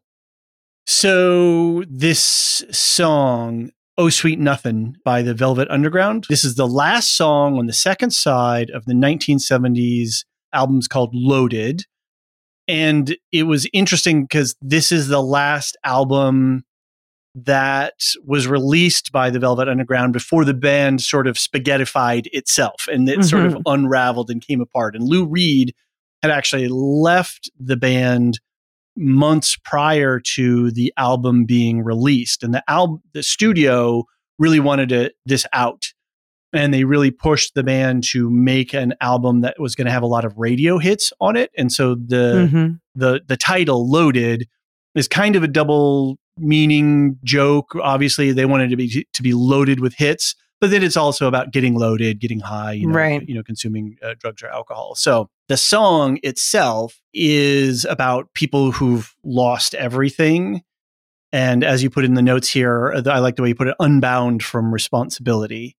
Right. And I think it's a very bittersweet song because it's about suffering and poverty at the same time as this question of freedom, because the guitar solo, it's very not triumphant, but it elevates your mood, and it sort of is a big pickup and then sort of ends on this bittersweet note. So if you don't have anything, you're free. But that kind of freedom can kind of suck too, if you're unhoused and dealing and living rough. And so I think that kind of freedom too has a bittersweet nature to it, because if you're free, are you free from relationships? Are you free from community? Are you free from the things that bind you to this world, love and relationship and community? Right. And that's exactly what Sylvie needs to ask herself right now. Is that, does she really want that kind of freedom, that kind of lonely freedom? Yeah. Oh, I actually thought about that actually, because that's the life that she has been living, wasn't it? Mm-hmm. Yeah. She's been a vagabond between different apocalypses even. Right. And just going out and causing a lot of death and destruction. Right. But yeah, living alone and living without community. So. But yeah, she doesn't have much time to ponder this. Because then we see a man walking in, and at first I thought he might have done something, but then I realized that he was just a customer who spaghettified himself, and then the coffee starts pouring, and I realized it must be because the mug spaghettified. Yep. And then everything just falls apart. Right. And it starts starting from the McDonald's bag going out, we're starting to see the universe starting to spaghettify. So there's two shots that I have to talk about here in this show. Otherwise, it wouldn't be me. One is in Doug, 80 Doug's workshop, and one is here in the record store. And since we're here at the record store, I'll talk about this first. So the shot starts out directly overhead of her putting the record down on the platter, and then it pulls back up, and then the camera pulls forward to the top of the screen as Sylvie sits back in the couch. And as she lays back in the couch, her whole body movement is in sync with this camera. Mm-hmm. And then we hear the hook of the song, and so that you get that emotional punch. And then her eyes kind of open up, and she's like, "Oh, this song is hitting me in my soul," right? And then the camera moves back and then comes down and pivots so that we're horizontal to her. And her body follows the camera as it moves. Her head, you see her head slowly pick up, track with the camera, and then come down. It's such good camera work. It's exceptional. It's giving us emotional stakes. It's bringing us into the mind of the character. It's putting ourselves in different perspectives. And then for the actor to be acting with the camera, brilliant. It's just a brilliant scene. And and the whole metaphor of the record spinning itself. Yeah. And then later when the spaghetti is happening, the camera then spins with the record until the record and the camera sync in so that the record label is at the top. So it's oriented to frame. It's really incredible. Just really inspired camera work. And I have to say, of anything of this season, this has been some of the most confident filmmaking that I've seen in a long time. I will point out two minor notes. The needle is in the wrong place for when the song starts, because she does have it on the second side. I did freeze frame, and it says side 2. But maybe in this universe, the song was first. Maybe. Okay, fair enough. It's the last song, and so obviously. But also in the overhead shot, you can see her bracelet, and it's not the same bracelet as the one that she got from He Who Remains, the big round disc. She's wearing a bracelet. It's just not that one. And I don't know if that was like a little, slip or something. It's just more of a kind of a bejeweled bracelet all around. It doesn't look exactly like the one that we see. Was it on the same wrist? Because we do see her use the, that at the end of this scene. Yeah. It was on the same wrist. I'm just guessing that the costuming jewelry was probably uncomfortable to wear that big round thing. Yeah, maybe. So, yeah. So the other shot I want to just talk about, and this one's a lot more simple, is when they're in the TVA, or not, they're not in the TVA, in Advancement and Repairs. When they're at 80 Doug's workshop, there's a shot of just before Sylvie comes in, where we start really far back, and Kehi Kwan is sitting on a stool reading a book, reading, I think, the time manual. Winnie Masaku is sitting in a chair reading, the Zartan condition or whatever. Loki is going, oh, it's all a mess. Casey walks out of the frame, and then the camera starts a slow push in, and people are walking in and out of the frame. They're talking to each other, and then the shot ends when Sylvie pops in. And it's not a oneer in the sense of like it's a huge long scene, because in the scene it gets chopped up. But there's just this slow push in where it's all a single take with all of the actors doing something in the scene. And again, just expert level cinematography here, where the camera work is doing part of the work of telling the story, not just the characters reading lines or doing action. So, all right, absolutely. I'm nerd. I finished my nerd out on camera work. All right, I think this is a show that gives you particular flavor of candy. Yeah.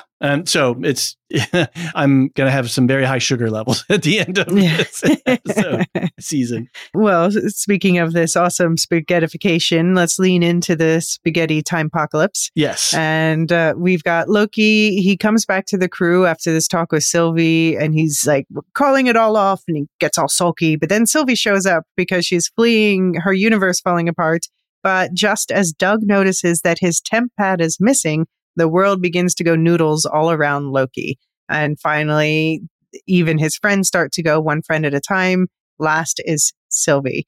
But Loki, he's unaffected physically. He's clawing at the noodles in the air, trying to stop it from falling apart until, in desperation, he finally intentionally time slips, but not in that flailing way. He just kind of mind slips back to a previous moment just as Sylvie arrived just shortly before all this happened.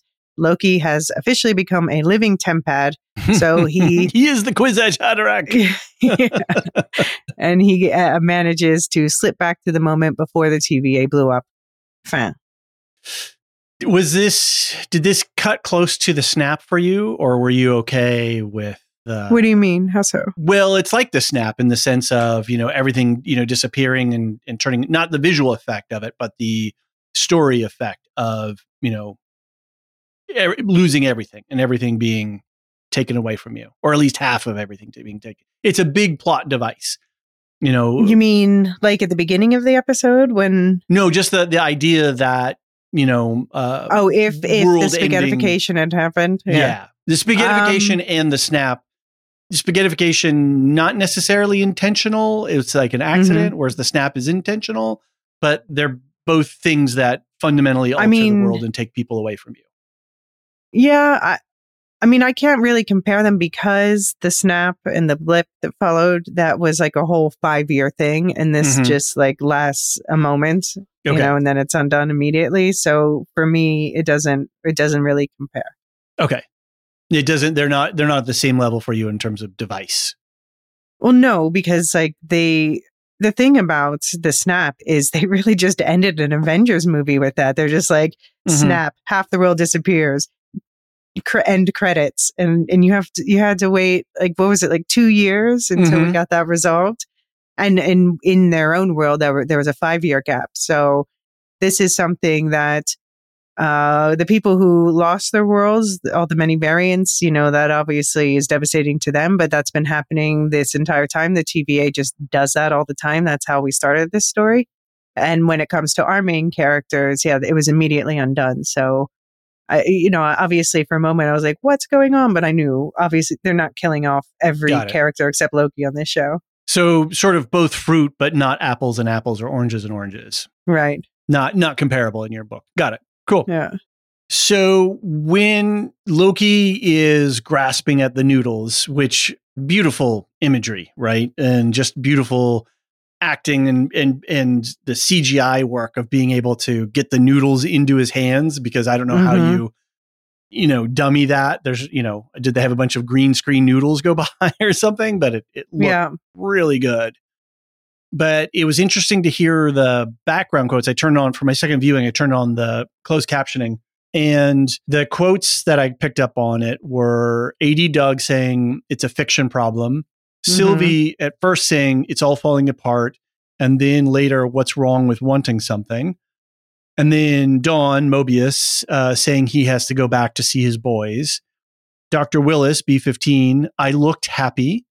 Casey, actually, I think Loki says something about like, where are you really from? And then Casey says, oh, TVA, or it's vice versa. But the implication was that Casey's home is the TVA in regards, at least that's the way I'm headcanoning it. And then finally, Sylvie says, when we hear this pretty clearly, do you think what makes a Loki is that we're destined to lose? And boom, that's when Loki intentionally time slips. Right. And so I think this is the moment of the face turn, right? Right. And you ask a good question here in the notes that I also have myself, is this time it seems to be different in that he seems to jump back into his own body, but other times it's like him moving his whole body. So I guess I'm just writing it off as a visual trick unless they tell me otherwise next week. Well, didn't AD Doug say something about it's evolving and that you're not only moving in time, but you're moving in space? Right. But he was doing that already, because it's not only time and space, but he's moving like across timelines. So right. That's a whole, because like earlier on in the season he was just slipping inside of the TVA into like before and after things. So yeah. So now he's able to jump into himself.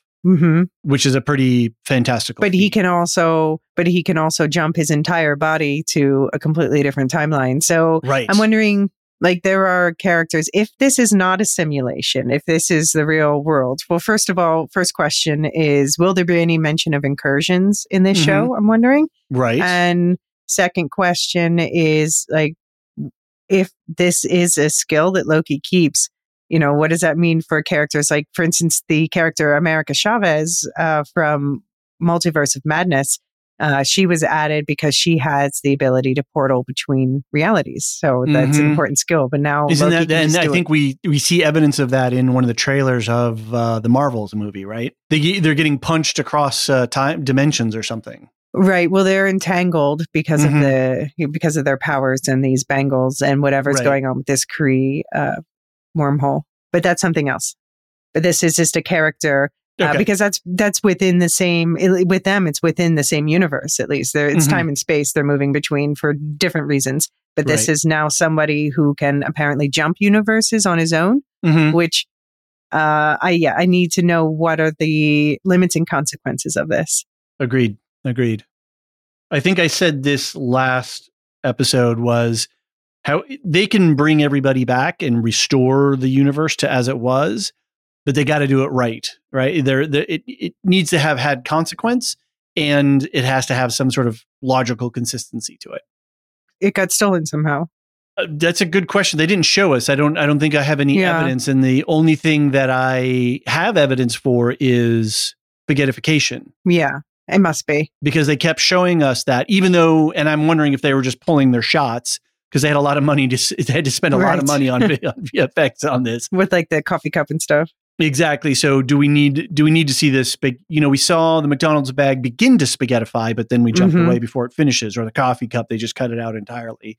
Was that budget reasons or not? So my assumption is that it was just, but maybe, the Purple Grinch is sitting somewhere with the a bag of McDonald's and a temp pad playing around. Well, right? I think because they did show us, how with limited viewpoints, how unnerving this can be. And they also did that sometimes with like layering the dialogue over visual cuts so that, you're jumping in your mind before you're seeing what's happening in this other time. Credit sequence, they made a few changes to. Did you notice at the very end of the credits, we get, like, the very last, you have to let it play all the way to the end. We get that Zaniac voice, Brad, again, that says, "You died. Insert your coin, loser."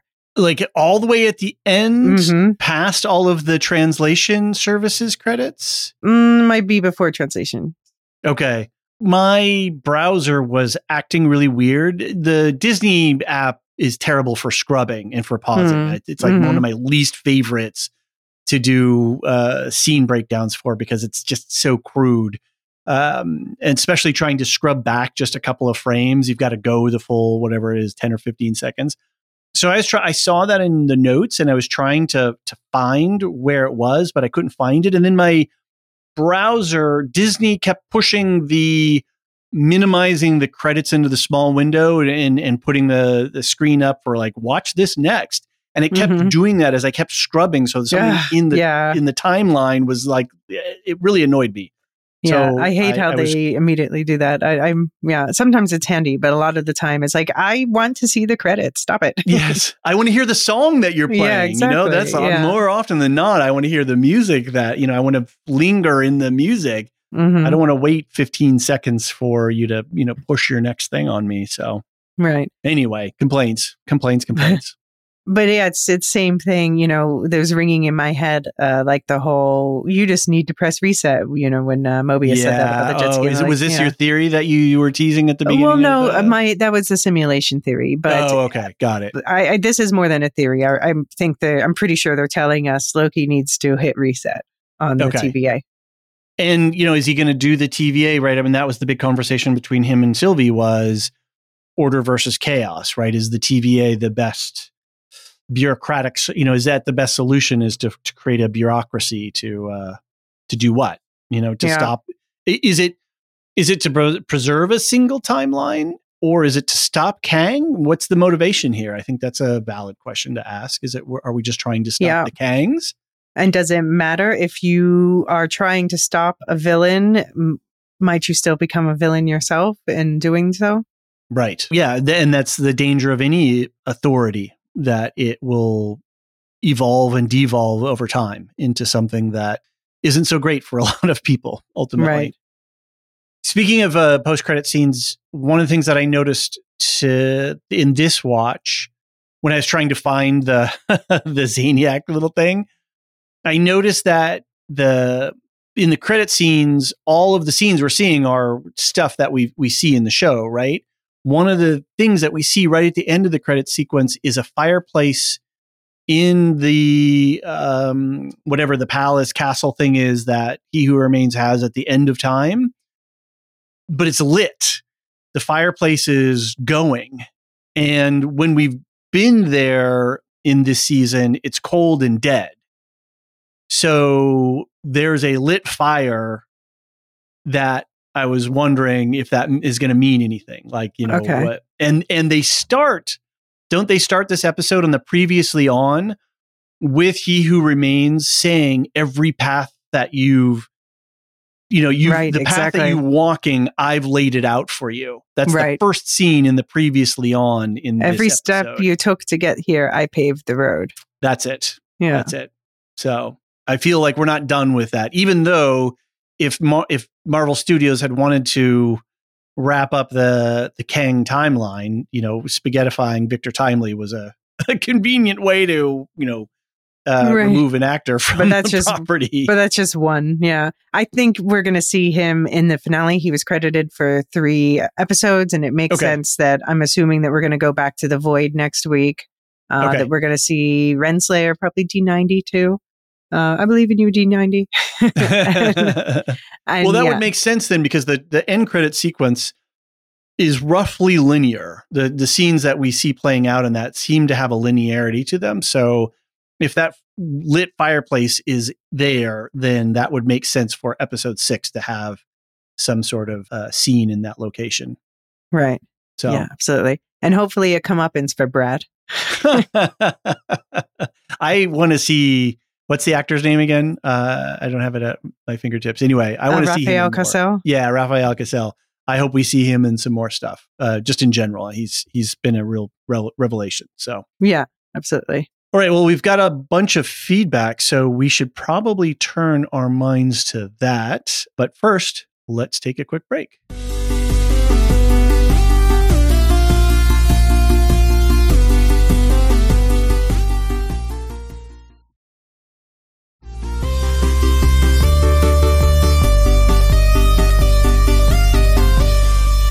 And we're back. All right, let's get into some feedback. First up, we've got a voicemail from Dork of the Ninjas. So I did not get to the most recent episode of Loki until yesterday, but I will say I had probably one of the optimal viewing experiences, and I wanted to just give my thoughts on the series, how it's going until... So this is episode 4 I'm talking about. So me and my partner watched the series over Discord because we don't live near each other, and we usually have video chat going where we're going, just watching the show. And something that very interesting happened where the moment where Victor Timely got spaghettified, I saw it like a second or two before my partner did. So I turn, look at the camera, and I see it happen on her screen, and I get to see her reaction. And it's that moment I realized this is probably one of my favorite shows running right now. Not nice MCU favorite running MCU shows, not favorite superhero shows, but one of my favorite shows because that completely subverted my expectations in the best way possible. I completely expected, Victor might die, but he'll die after he gets the device in place and has a dramatic moment of the thing being sent off and saving the day. But no, it completely caught me off guard that everything failed, and we're left at the end of the episode. Where do we go from here? It was the moment where I went from thinking this is a good show to this is a great show. And I'm just hoping that a lot of MCU stuff going forward can hold this quality. But the sad fact is, from what I understand about Echo, when it does come out next year, it has been kind of a mess. And I'm hoping I'm wrong Rumors. about that, and I'm hoping it ends up You're being an wrong. okay show, but I don't want to have He to said this be before another the trailer. MCU show in and realizing, oh, I'm not going to finish this like I did with Secret Invasion. I gave up 3 episodes in on that show, and I'm perfectly happy that I did. Looking forward to hearing your thoughts on it, and hopefully I can get episode 5 in before y'all's pod comes on. Maybe say something on there, too. You have a good one, guys. Bye. Thanks, Dirk. Yes, you probably recorded this, as Alicia said, before the Echo trailer came out. So we would love to hear your Echo thoughts. So definitely send that in next time. What did you think about his estimation in terms of it being one of the best shows out there right now, Alicia? Yeah, no, I've been saying that. I absolutely agree. Yeah. It's going to be high in my list. I don't know if it's going to break my top 5, though, because I've got some other stuff that's crowding it up there. But I think it's definitely going to be in my top 10 for sure. So I'm really glad that we've had a strong show, even though there's mixed reaction out there. I've heard folks not enjoying this season, which I don't understand, because the criticisms that they're leveling, I know that they're watching the show, but it's like, what show are you watching? Because you're missing stuff that it seems obvious to me. I don't know.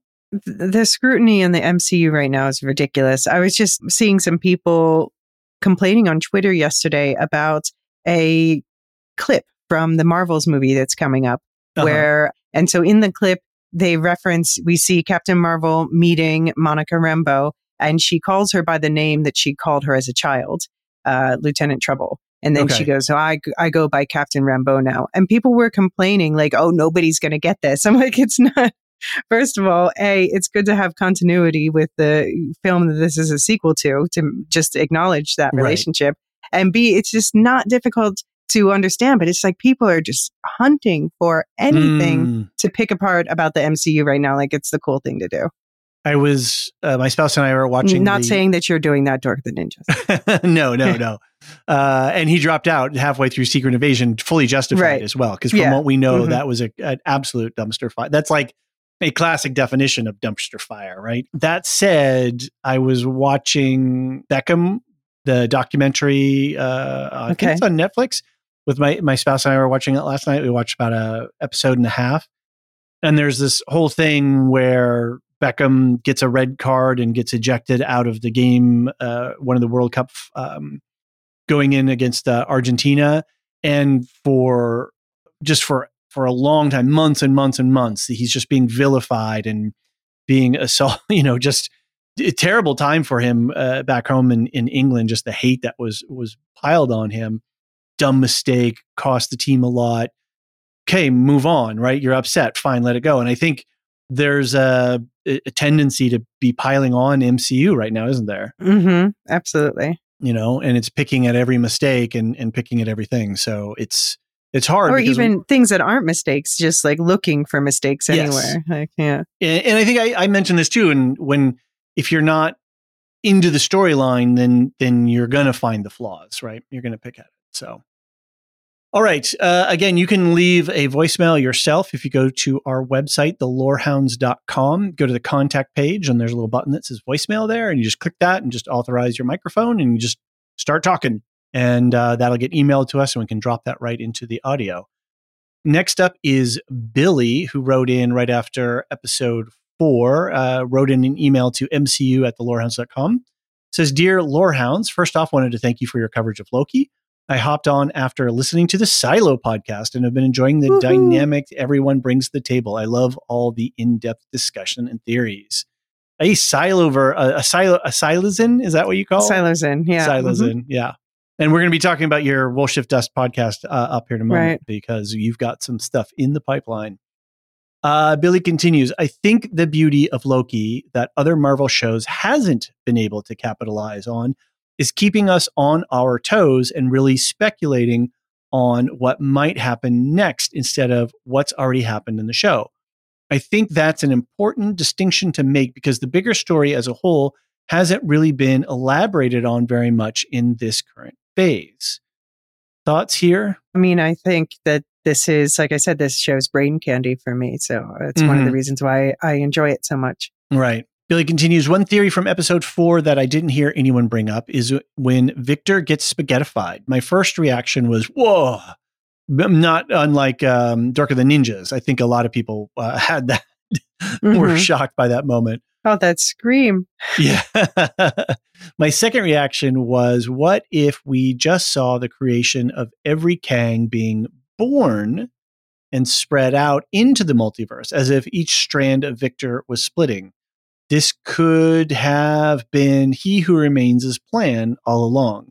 So I wonder, what is we really haven't talked about spaghettification, so I wonder what I mentioned spaghettification how it works.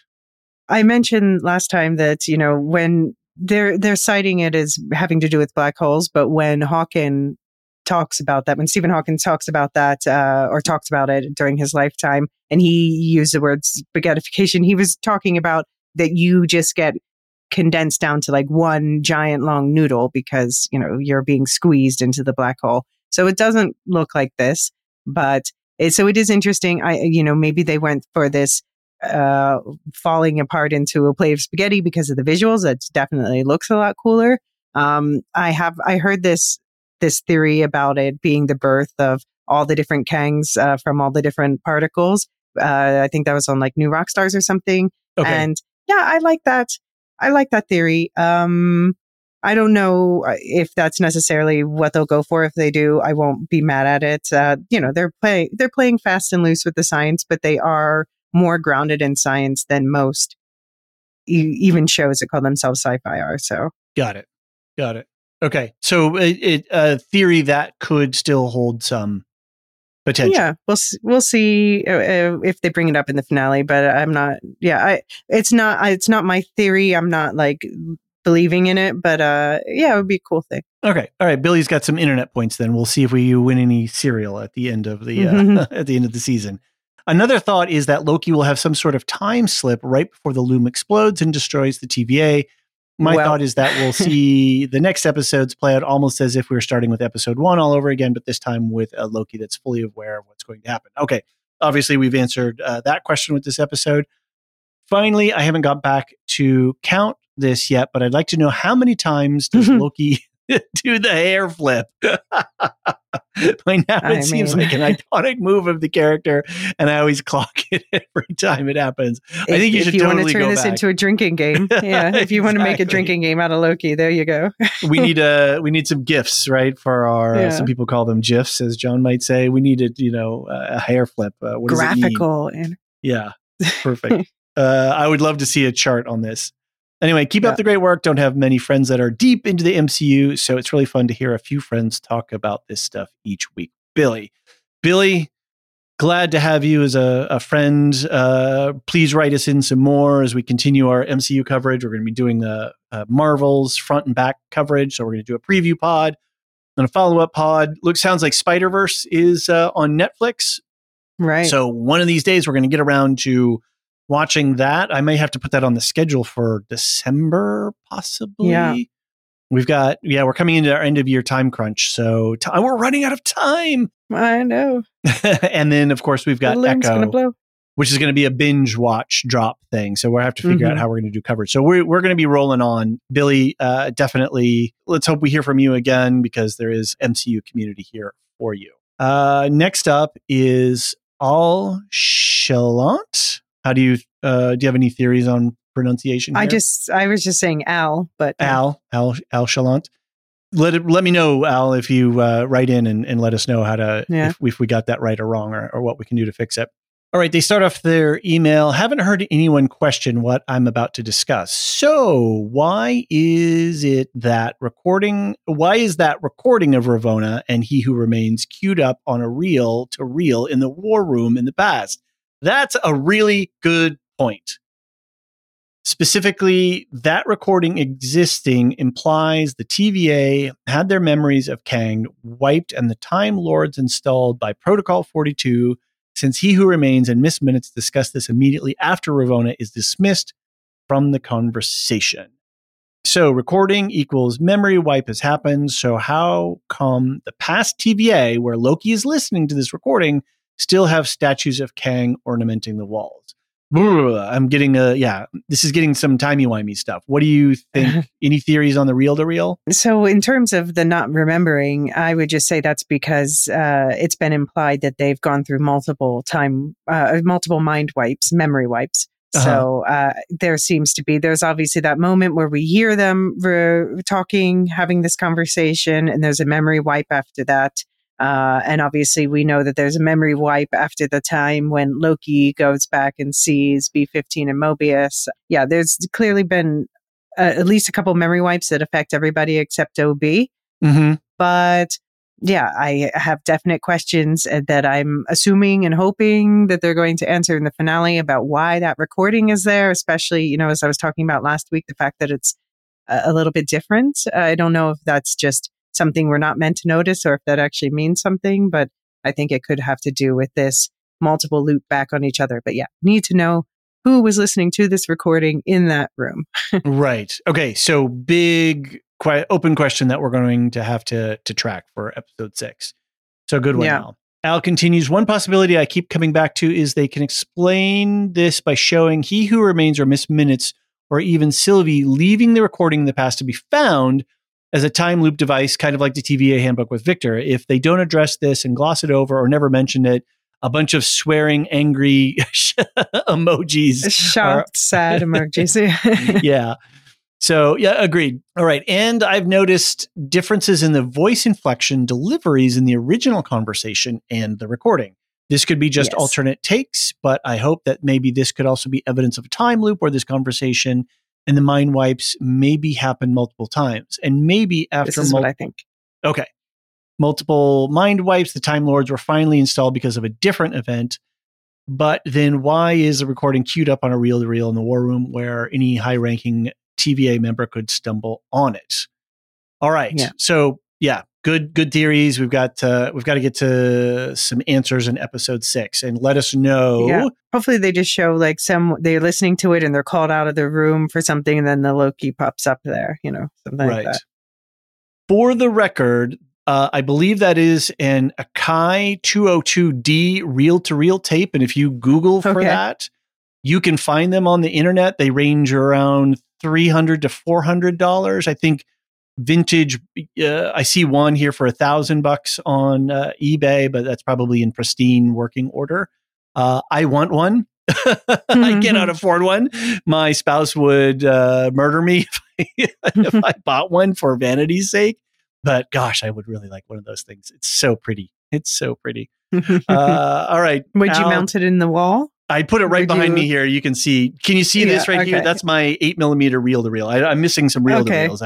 But that's working. I found that in a thrift shop. I got to get some reels on it. But yeah, I would love to have some old tech like that. I was drooling this whole show of all the cool old computer tech that they had in here, all the switches and the dials and everything like that. I would love to outfit my office with all that kind of stuff. Anyway, so you just want to live on the Loki set. Yeah, I want physical switches, click, click, and I want press buttons. I want to press a big record button, a big tally light comes on and stuff. All right, enough of that. By the way, big MCU fan here. This is Al's email finishing up. Big MCU fan here. Alex from Detroit. Oh, so is this Alex? Is their name. I'm just a little jaded by recent subpar MCU entries like Thor 4 and Ant-Man 3 and the show that shall not be named. We named the show that shall not be named too many times this episode. So I'm really worried that I've identified a possible plot hole in the best of the best MCU shows available. I really hope this is by design and explained and not a timey-wimey fumble. Thanks, thanks. Take care, guys. Love to hear what you think. P.S. I wrote this also to Jim and Aaron immediately after I discovered it and was a little more angry and heated in my message to them, but I have cooled down a bit over the weekend. And then a quick email came in post episode 5. Very well done, but unfortunately it looks like they're not interested in explaining this whole thing about the secret recording being on the reel-to-reel in the war room. So we still have one more episode, Alex. So, yes, exactly. Yeah. Exactly. I also think it's cool, though, how we maybe see how the TVA is built with 80s, 90s tech now that we see that OB came from 1994. Yeah, and there was a lot of stuff in OB's workshop that even seemed even retro from there, but totally agree. Right. That, good point. Good Good pick. point. Thanks, Al. It's great to get some feedback finally from some folks. So hopefully we're out there being a positive note for this show, and the community is coalescing around it. All right. Next up, Jesse K wrote in after also episode 4. Hey, super sleuths. Love your podcast. I love how you each bring a different angle to understanding the story and the context to make a show like Loki. I'm really missing Jean this episode too. Yeah. I know there's some great comic book stuff and as well, just to have his takes on the storyline. But we'll spend some time in episode 6 making sure that Jean has enough time to give us his thoughts about the episode. I may have missed this, but I'm wondering if the reason Kang sent Miss Minutes back to the Victor Timely we met in earlier in the season is because Kang knew that he was the only variant that would not stop the time loom problem. He seems to have figured it out, but was unable to figure it out in time to stop the explosion. Oh, this is a novel theory. I like this. He had been working on a solution, but was unable to work out all the problems. Maybe other versions of Victor Timely did not experience this problem. It's kind of like he picked the version of himself that was the weakest. Is it possible that Kang did his own version of Doctor Strange by examining all of the possible timelines and coming to the conclusion that this Kang, Victor Timely, is the one that he needed to reset everything? Cheers, Jesse K. Thanks, Jesse. What do you think, Alicia? I mean, I'm still wondering if this Kang was placed on this timeline for this reason, because this was the failsafe. Right. I'm also thinking that, we're going to, I was talking about seeing the He Who Remains version or something at the Void, but actually I think probably what we'll see is this Jonathan Majors. We'll see Victor Timely again because Loki has slipped back to before he's spaghettified. So he gets another chance now. I definitely think we're going to see He Who Remains remaining in some way. So, but I like this idea of this Victor Timely being placed, but then was this the right Victor Timely to be placed? But then there was a mistake that happened and he, there was. No, I think that this is what He Who Remains wanted. Okay. Yeah. But does Victor Timely, what does he know? I don't know. I still am suspicious of him and his wandering ways in the TVA. Right. All right, cool. All right. We're going to see next episode. Next up is Marilyn, who wrote in after episode 4. We've got a good one here. First, let me clear up some confusion from my previous email to you. No. What I meant was that Miss Minutes, the AI, could delete Mrs. Davis in the AI in seconds, that Miss M was far more powerful and thus more ruthless than Mrs. Davis ever could be. I was not making a comparison between the two shows as a whole. I've already put Mrs. Davis ahead of Loki in my top 5 shows. We'll have to see if the next 2 episodes change my mind for that positioning, but I don't think that they will. I enjoy this sort of Loki fun, a lighthearted ride with interesting moments of introspection, but Mrs. Davis as a show was simply full of depth and wacky gravitas from beginning to end, along with superb actors, beautiful visuals, and an excellent storyline. Please don't at me, MCU loving listeners. But I would say, if for anyone who is an MCU lover and hasn't watched Mrs. Davis, do yourself a favor and do so. I am ashamed to say that it has not yet made it onto my watching. I sort of have fallen behind on a few things and I haven't been able to catch up. And maybe when December, I'm going to catch up, but that's going to be probably after I do my top 10. So it's dicey. All right. Marilyn continues. In ancient Egyptian symbolism, the connection of the Ankh with Ouroboros is that they're both associated with life, death, and rebirth. In particular, the Ankh is life and afterlife, while the Ouroboros is the constant flow of life to death to life. Both symbols could also be said to be related to fertility. So perhaps Sylvie's Ankh earring is another point in the direction of Sylvie as a Loki variant having something to do with OB's existence, which I still think is highly possible. I also think OB will have a key role in restoring reality. Ouroboros eating his own tail is a very potent symbol of rebirth. And at some point during the episode, OB even refers to that very image of a snake swallowing its own tail. I can't for the life of me remember where this happens, but perhaps one of you three will.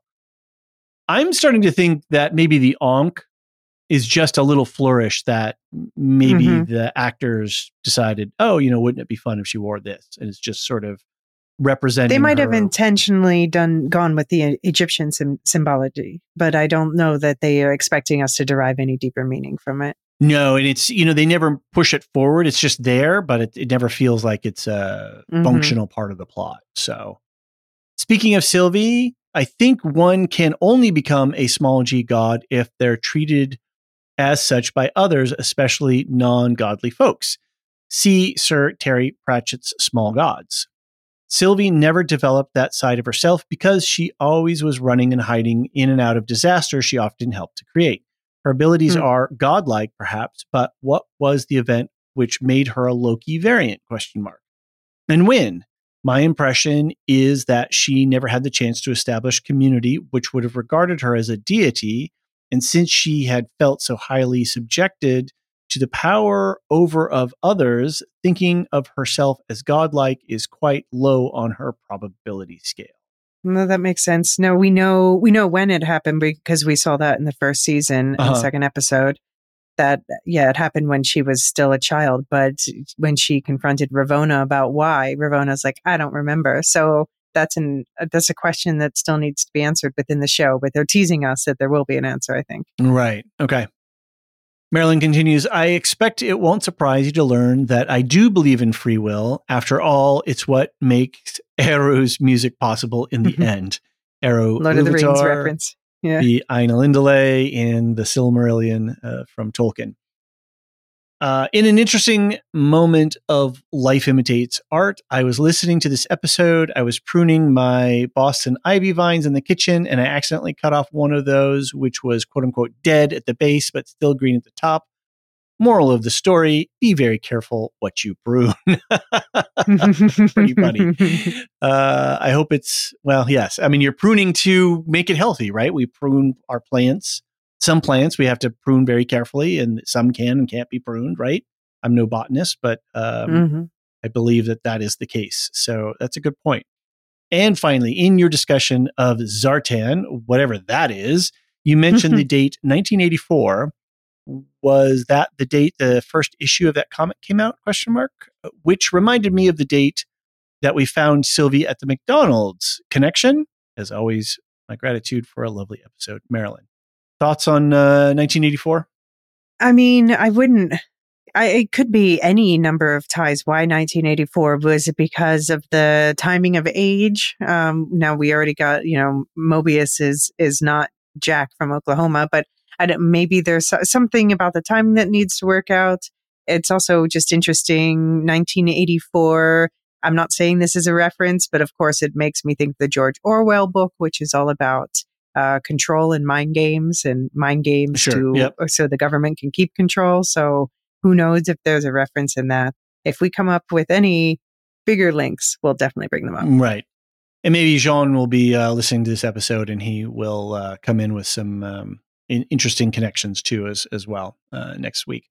All right. Last up is Abby, our weekly faithful Loki correspondent. Greetings, Alicia, David, Jean, and Marilyn. Oh, crossing the feedback streams here.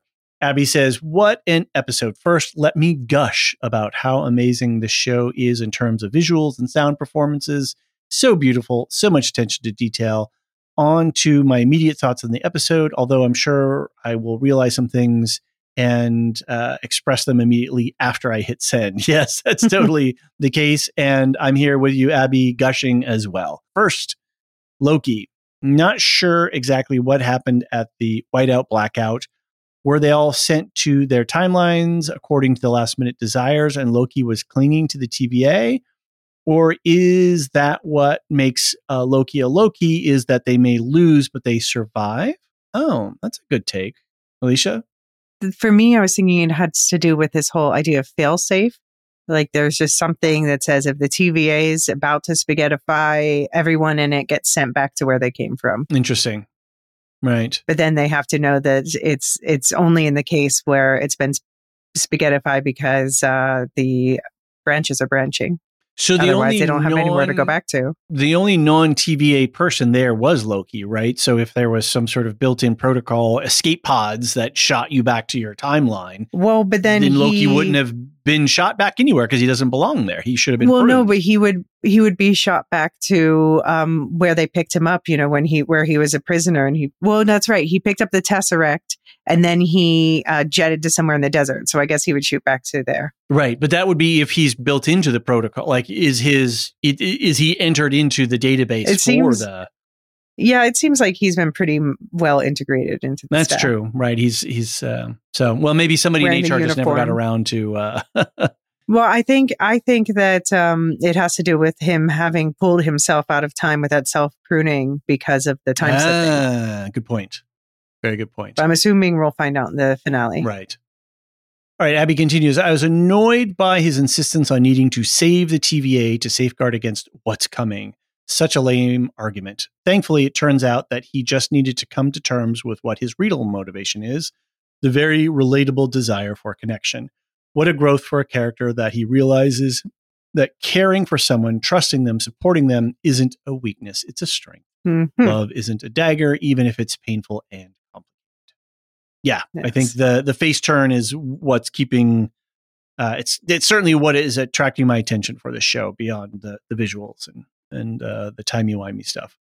Continuing, the way he was trying to time slip was such a good callback to the time when he was trying to magic himself out of the TVA courtroom. Both times his purpose wasn't clear even to himself, and the outcomes were equally ineffective and hilarious. He even did the same motion with his hands and his arms, right. Putting them out and clenching his fists. Perfect. The interrogation room with Moby was, as well as the bar talk with Sylvie, made him realize things about himself, yet still hesitant to express feelings. So Abby continues here regarding Mobius taking some advice. I might have cheered when he said, I can rewrite the story, let me tell you why. While no MCU project is a direct adaptation of any comic, it's nice to get these small inspirations.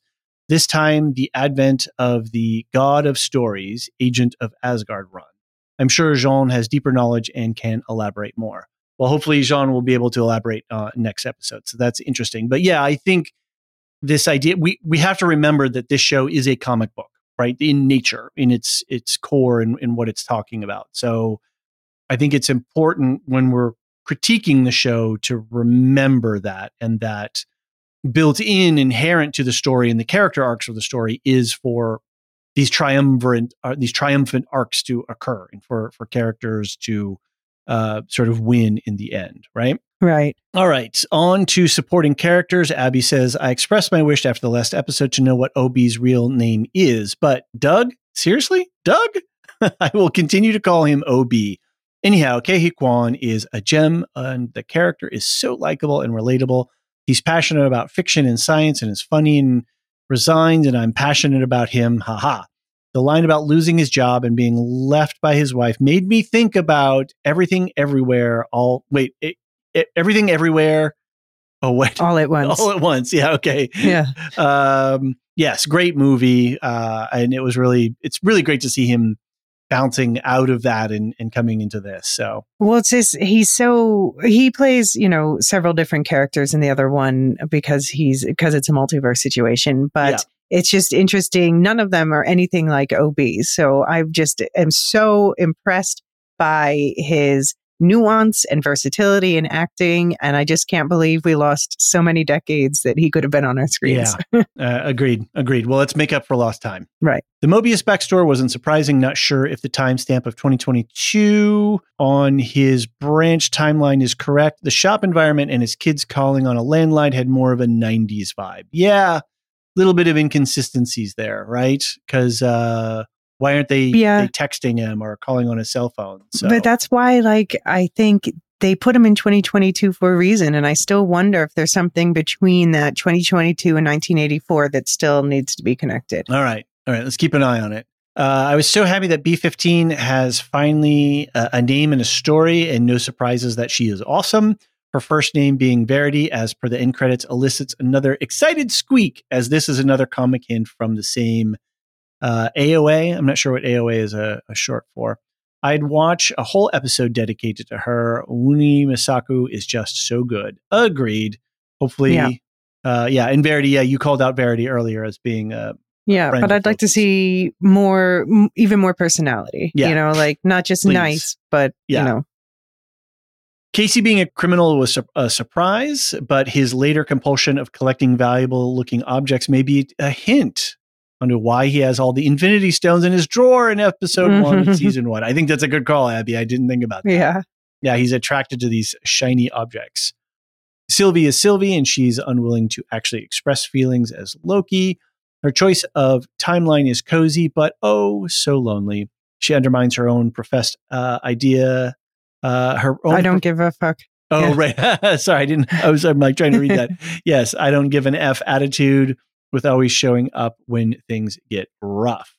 In conclusion, this show presents us with a nonlinear story while also showcasing the gradual but real growth of the characters. All the loops, all the characters except for Unmi Misaku. Right. All the loops, the TVA settings are a device to explore the deeper questions about identity, determinism, and especially human connections. No person is an island, and it isn't subtle that the one who doesn't do partners is the villain. I'm looking forward to the final episode, to how Loki will be rewriting the story, and I just really hope that we get a satisfying ending. As always, your weekly Loki correspondent, Abby. Thanks, Abby. Thanks for being a great correspondent, and we are looking forward to your thoughts for episode 6. I agree, and I've said this before, is that the nutrition of the show for me is these deeper character connections and this idea.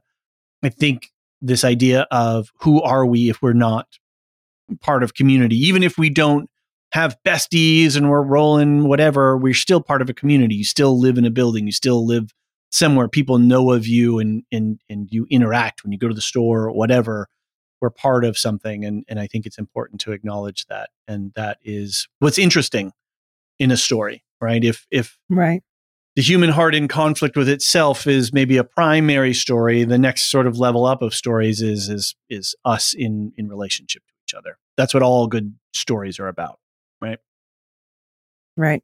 All right. Well, so there ends the episode. 2.5 hours of raw recording time. It'll probably edit down a little bit, but Alicia, I guess it just goes to show you, even when we're down a podcaster, we are still... We still have a lot to say. We still got a lot to say. We wouldn't be the Lorehounds if we didn't.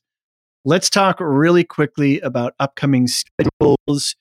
For the Lorehounds, we've got a bunch of stuff going on. We're catching up on our backlog. We've got our Silmarillion stories out, and we've got our Star Wars Film Festival for Return, Revenge of the Sith just dropped. We've also got coming up, I'm just checking on the schedule here. For November, we're going to have all of our normal stuff. For Star Wars Film Fest, we're going to be covering Solo. And then we're going to do our Marvel's pre and post coverage. We've got Tehanu. We're going to be reading chapters 7 through 10. And then we'll have one more in December to finish that off. And then I think, Alicia, you and I were talking about doing a one-shot for Napoleon. Right. The new Ridley Scott film that's coming out soon. We don't have any big shows on until January, so we're going to be doing, I think, a bunch of one-shots in December because a bunch of movies are coming out. Probably you're going to be covering A Boy and is it A Boy and His Heron or Boy and the Heron? And the Heron. And the Heron, yeah. Definitely going to be covering Rebel Moon, which is going to be an interesting thing to watch. I think we might be able to pull some folks together for Wonka. And I really want to check out, what is this life? I haven't only shortcutted here. What's the new Netflix? All the light that you can see? Or? No, The Life That You Leave Behind. Oh, okay. That's what it is. And that is a Sam Esmail show, which Sam Esmail was the showrunner for Mr. Robot. So this is a new film that he's got out on Netflix. I think it's going to hit the theaters for a minute, and then it's going to go straight to Netflix. And I really want to see what that's about. It's got Marshall Ali in it, and he's an actor who I will follow almost anywhere. Blade. Yes, Blade. Alicia, you have been busy. You finished up your House of Usher multi-coverage. You were on Anthony's podcast. You were on with John. You had a book club. You had a We'll Shift Dust feed. That was a lot of work, but it sounded like you were having a lot of fun with it. Yeah, definitely. So definitely check those things out. And right now we're getting back into the Dune coverage. So basically the Dune coverage, we're still continuing with it. We're just spacing it out between other things to stretch it out between now and spring when the movie is supposed to drop now. And in the meantime, we're going to be covering Beacon 23, the new Hugh Howey adaptation, which is going to be on MGM Plus about a guy at a lighthouse, sort of space lighthouse, who witnesses a crash and meets some interesting people. Okay.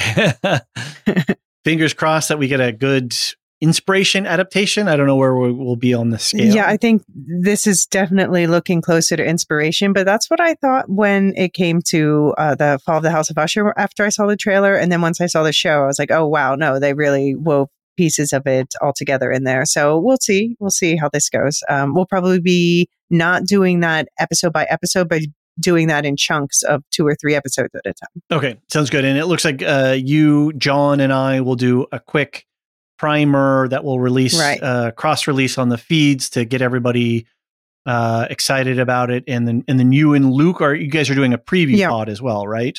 Yeah, we're going to do a preview pod, just talking a bit more about like what this is, what to expect, and what the whole development of this is. Great. Yeah. So head over to We'll Shift Dust if you haven't already subscribed to Alicia's feed. There's a link in the show notes, or check it out on our website because it'll auto post over there as well.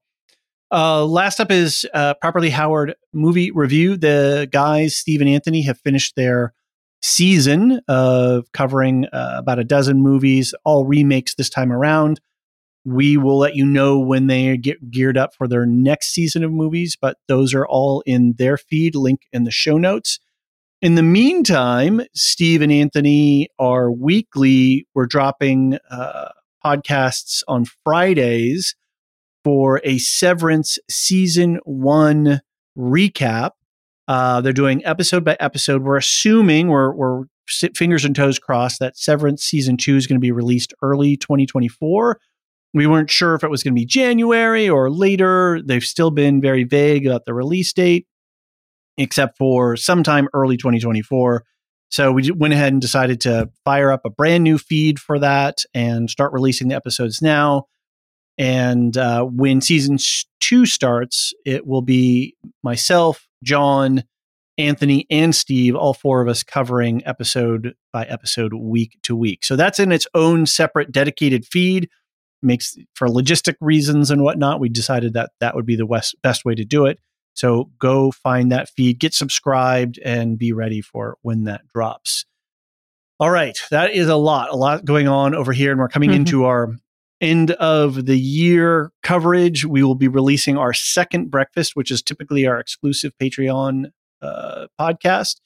But we do our Christmas episode. We make that available to everyone, and that's where we talk about our top 10s for the year. And we'll be going around with Alicia and Jean and Marilyn and various folks and getting everybody's input as to what their favorite shows are. And we'll have more on that as we get a little bit closer.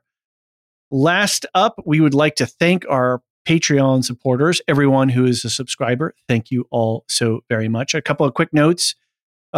We do have free trials available. It's a new feature that Patreon has included, so you can check us out. We've also been turning on the audio preview feature. So if you want to listen to a podcast to see what it's like without ads, you can check that out as well. And we also have annual memberships. So if it works better for your budget, check that out. We give you a 10% discount.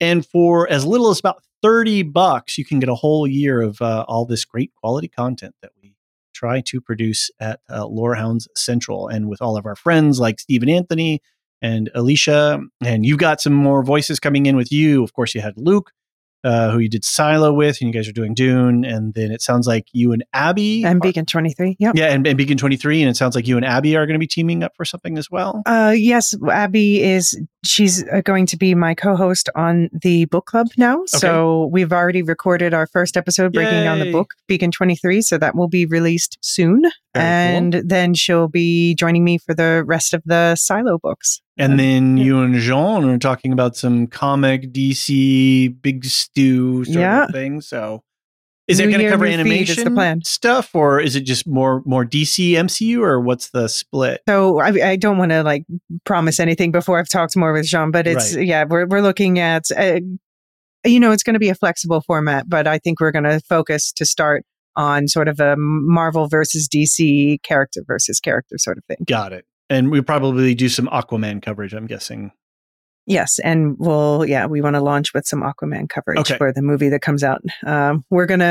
We know it's like the tail end of the DCEU right. And neither of us has it as the movie of the year we're looking forward to, but we're going to have some fun with it anyway. Awesome. Yeah. You get to talk about Aquaman, who's kind of an important character as well. Cool. Anyway, that's a long way around saying that if you're interested in supporting all of what we do, then Patreon's a great way. Alicia has a Patreon for her stuff. We've got ours, but we make sure that everybody that is on our shows is taken care of as well. So all of your support goes to keeping us moving and keeping us, it's not a inexpensive proposition to put on this podcast. So to Samartian, Cyrus, Mark H., Michael G., Michelle E., David W., Brian P., Nick W., SC, Peter O.H., Bettina W., Adam S., Nancy M., Lavinia T., Duve 71, Brian 8063, Frederick H., Sarah L., Garrett C., Eric F., Matthew M., Sarah M., DJ Miwa, Andra B., Kwang Yu, Laura G., Deadeye, Jedi Bob, who did some work with you. You guys did, he was on your... He helped me with the Halloween special. Awesome. He read The Raven, and we're already talking about the winter holiday special. Ooh, fun. All right. Nathan T, Alex V, Aaron T, Sub-Zero, and Adrian. These are our Lore Master top tier supporters. Thank you all so very much for your support. Thank you to all our patrons. And Alicia, I think here ends the episode. And excited for episode 6? Yes. There's only one thing to do is to go back to when it all began and do it better this time. Ouroboros or Amobius. Actually, it's Amobius in this case. Isn't it? Awesome. All right. We'll see you next week. The Lorehounds podcast is produced and published by The Lorehounds. You can send questions and feedback and voicemails at thelorehounds.com/contact. Get early and ad-free access to all Lorehounds podcasts at patreon.com/thelorehounds. Any opinions stated are ours personally and do not reflect the opinion of or belong to any employers or other entities. Did you know using your browser in incognito mode doesn't actually protect your privacy? Take back your privacy with IPVanish VPN. Just one tap and all your data, passwords, communications, browsing history, and more will be instantly protected. IPVanish makes you virtually invisible online. Use IPVanish on all your devices, anytime you go online at home and especially on public Wi-Fi. Get IPVanish now for 70% off a yearly plan with this exclusive offer at ipvanish.com/audio.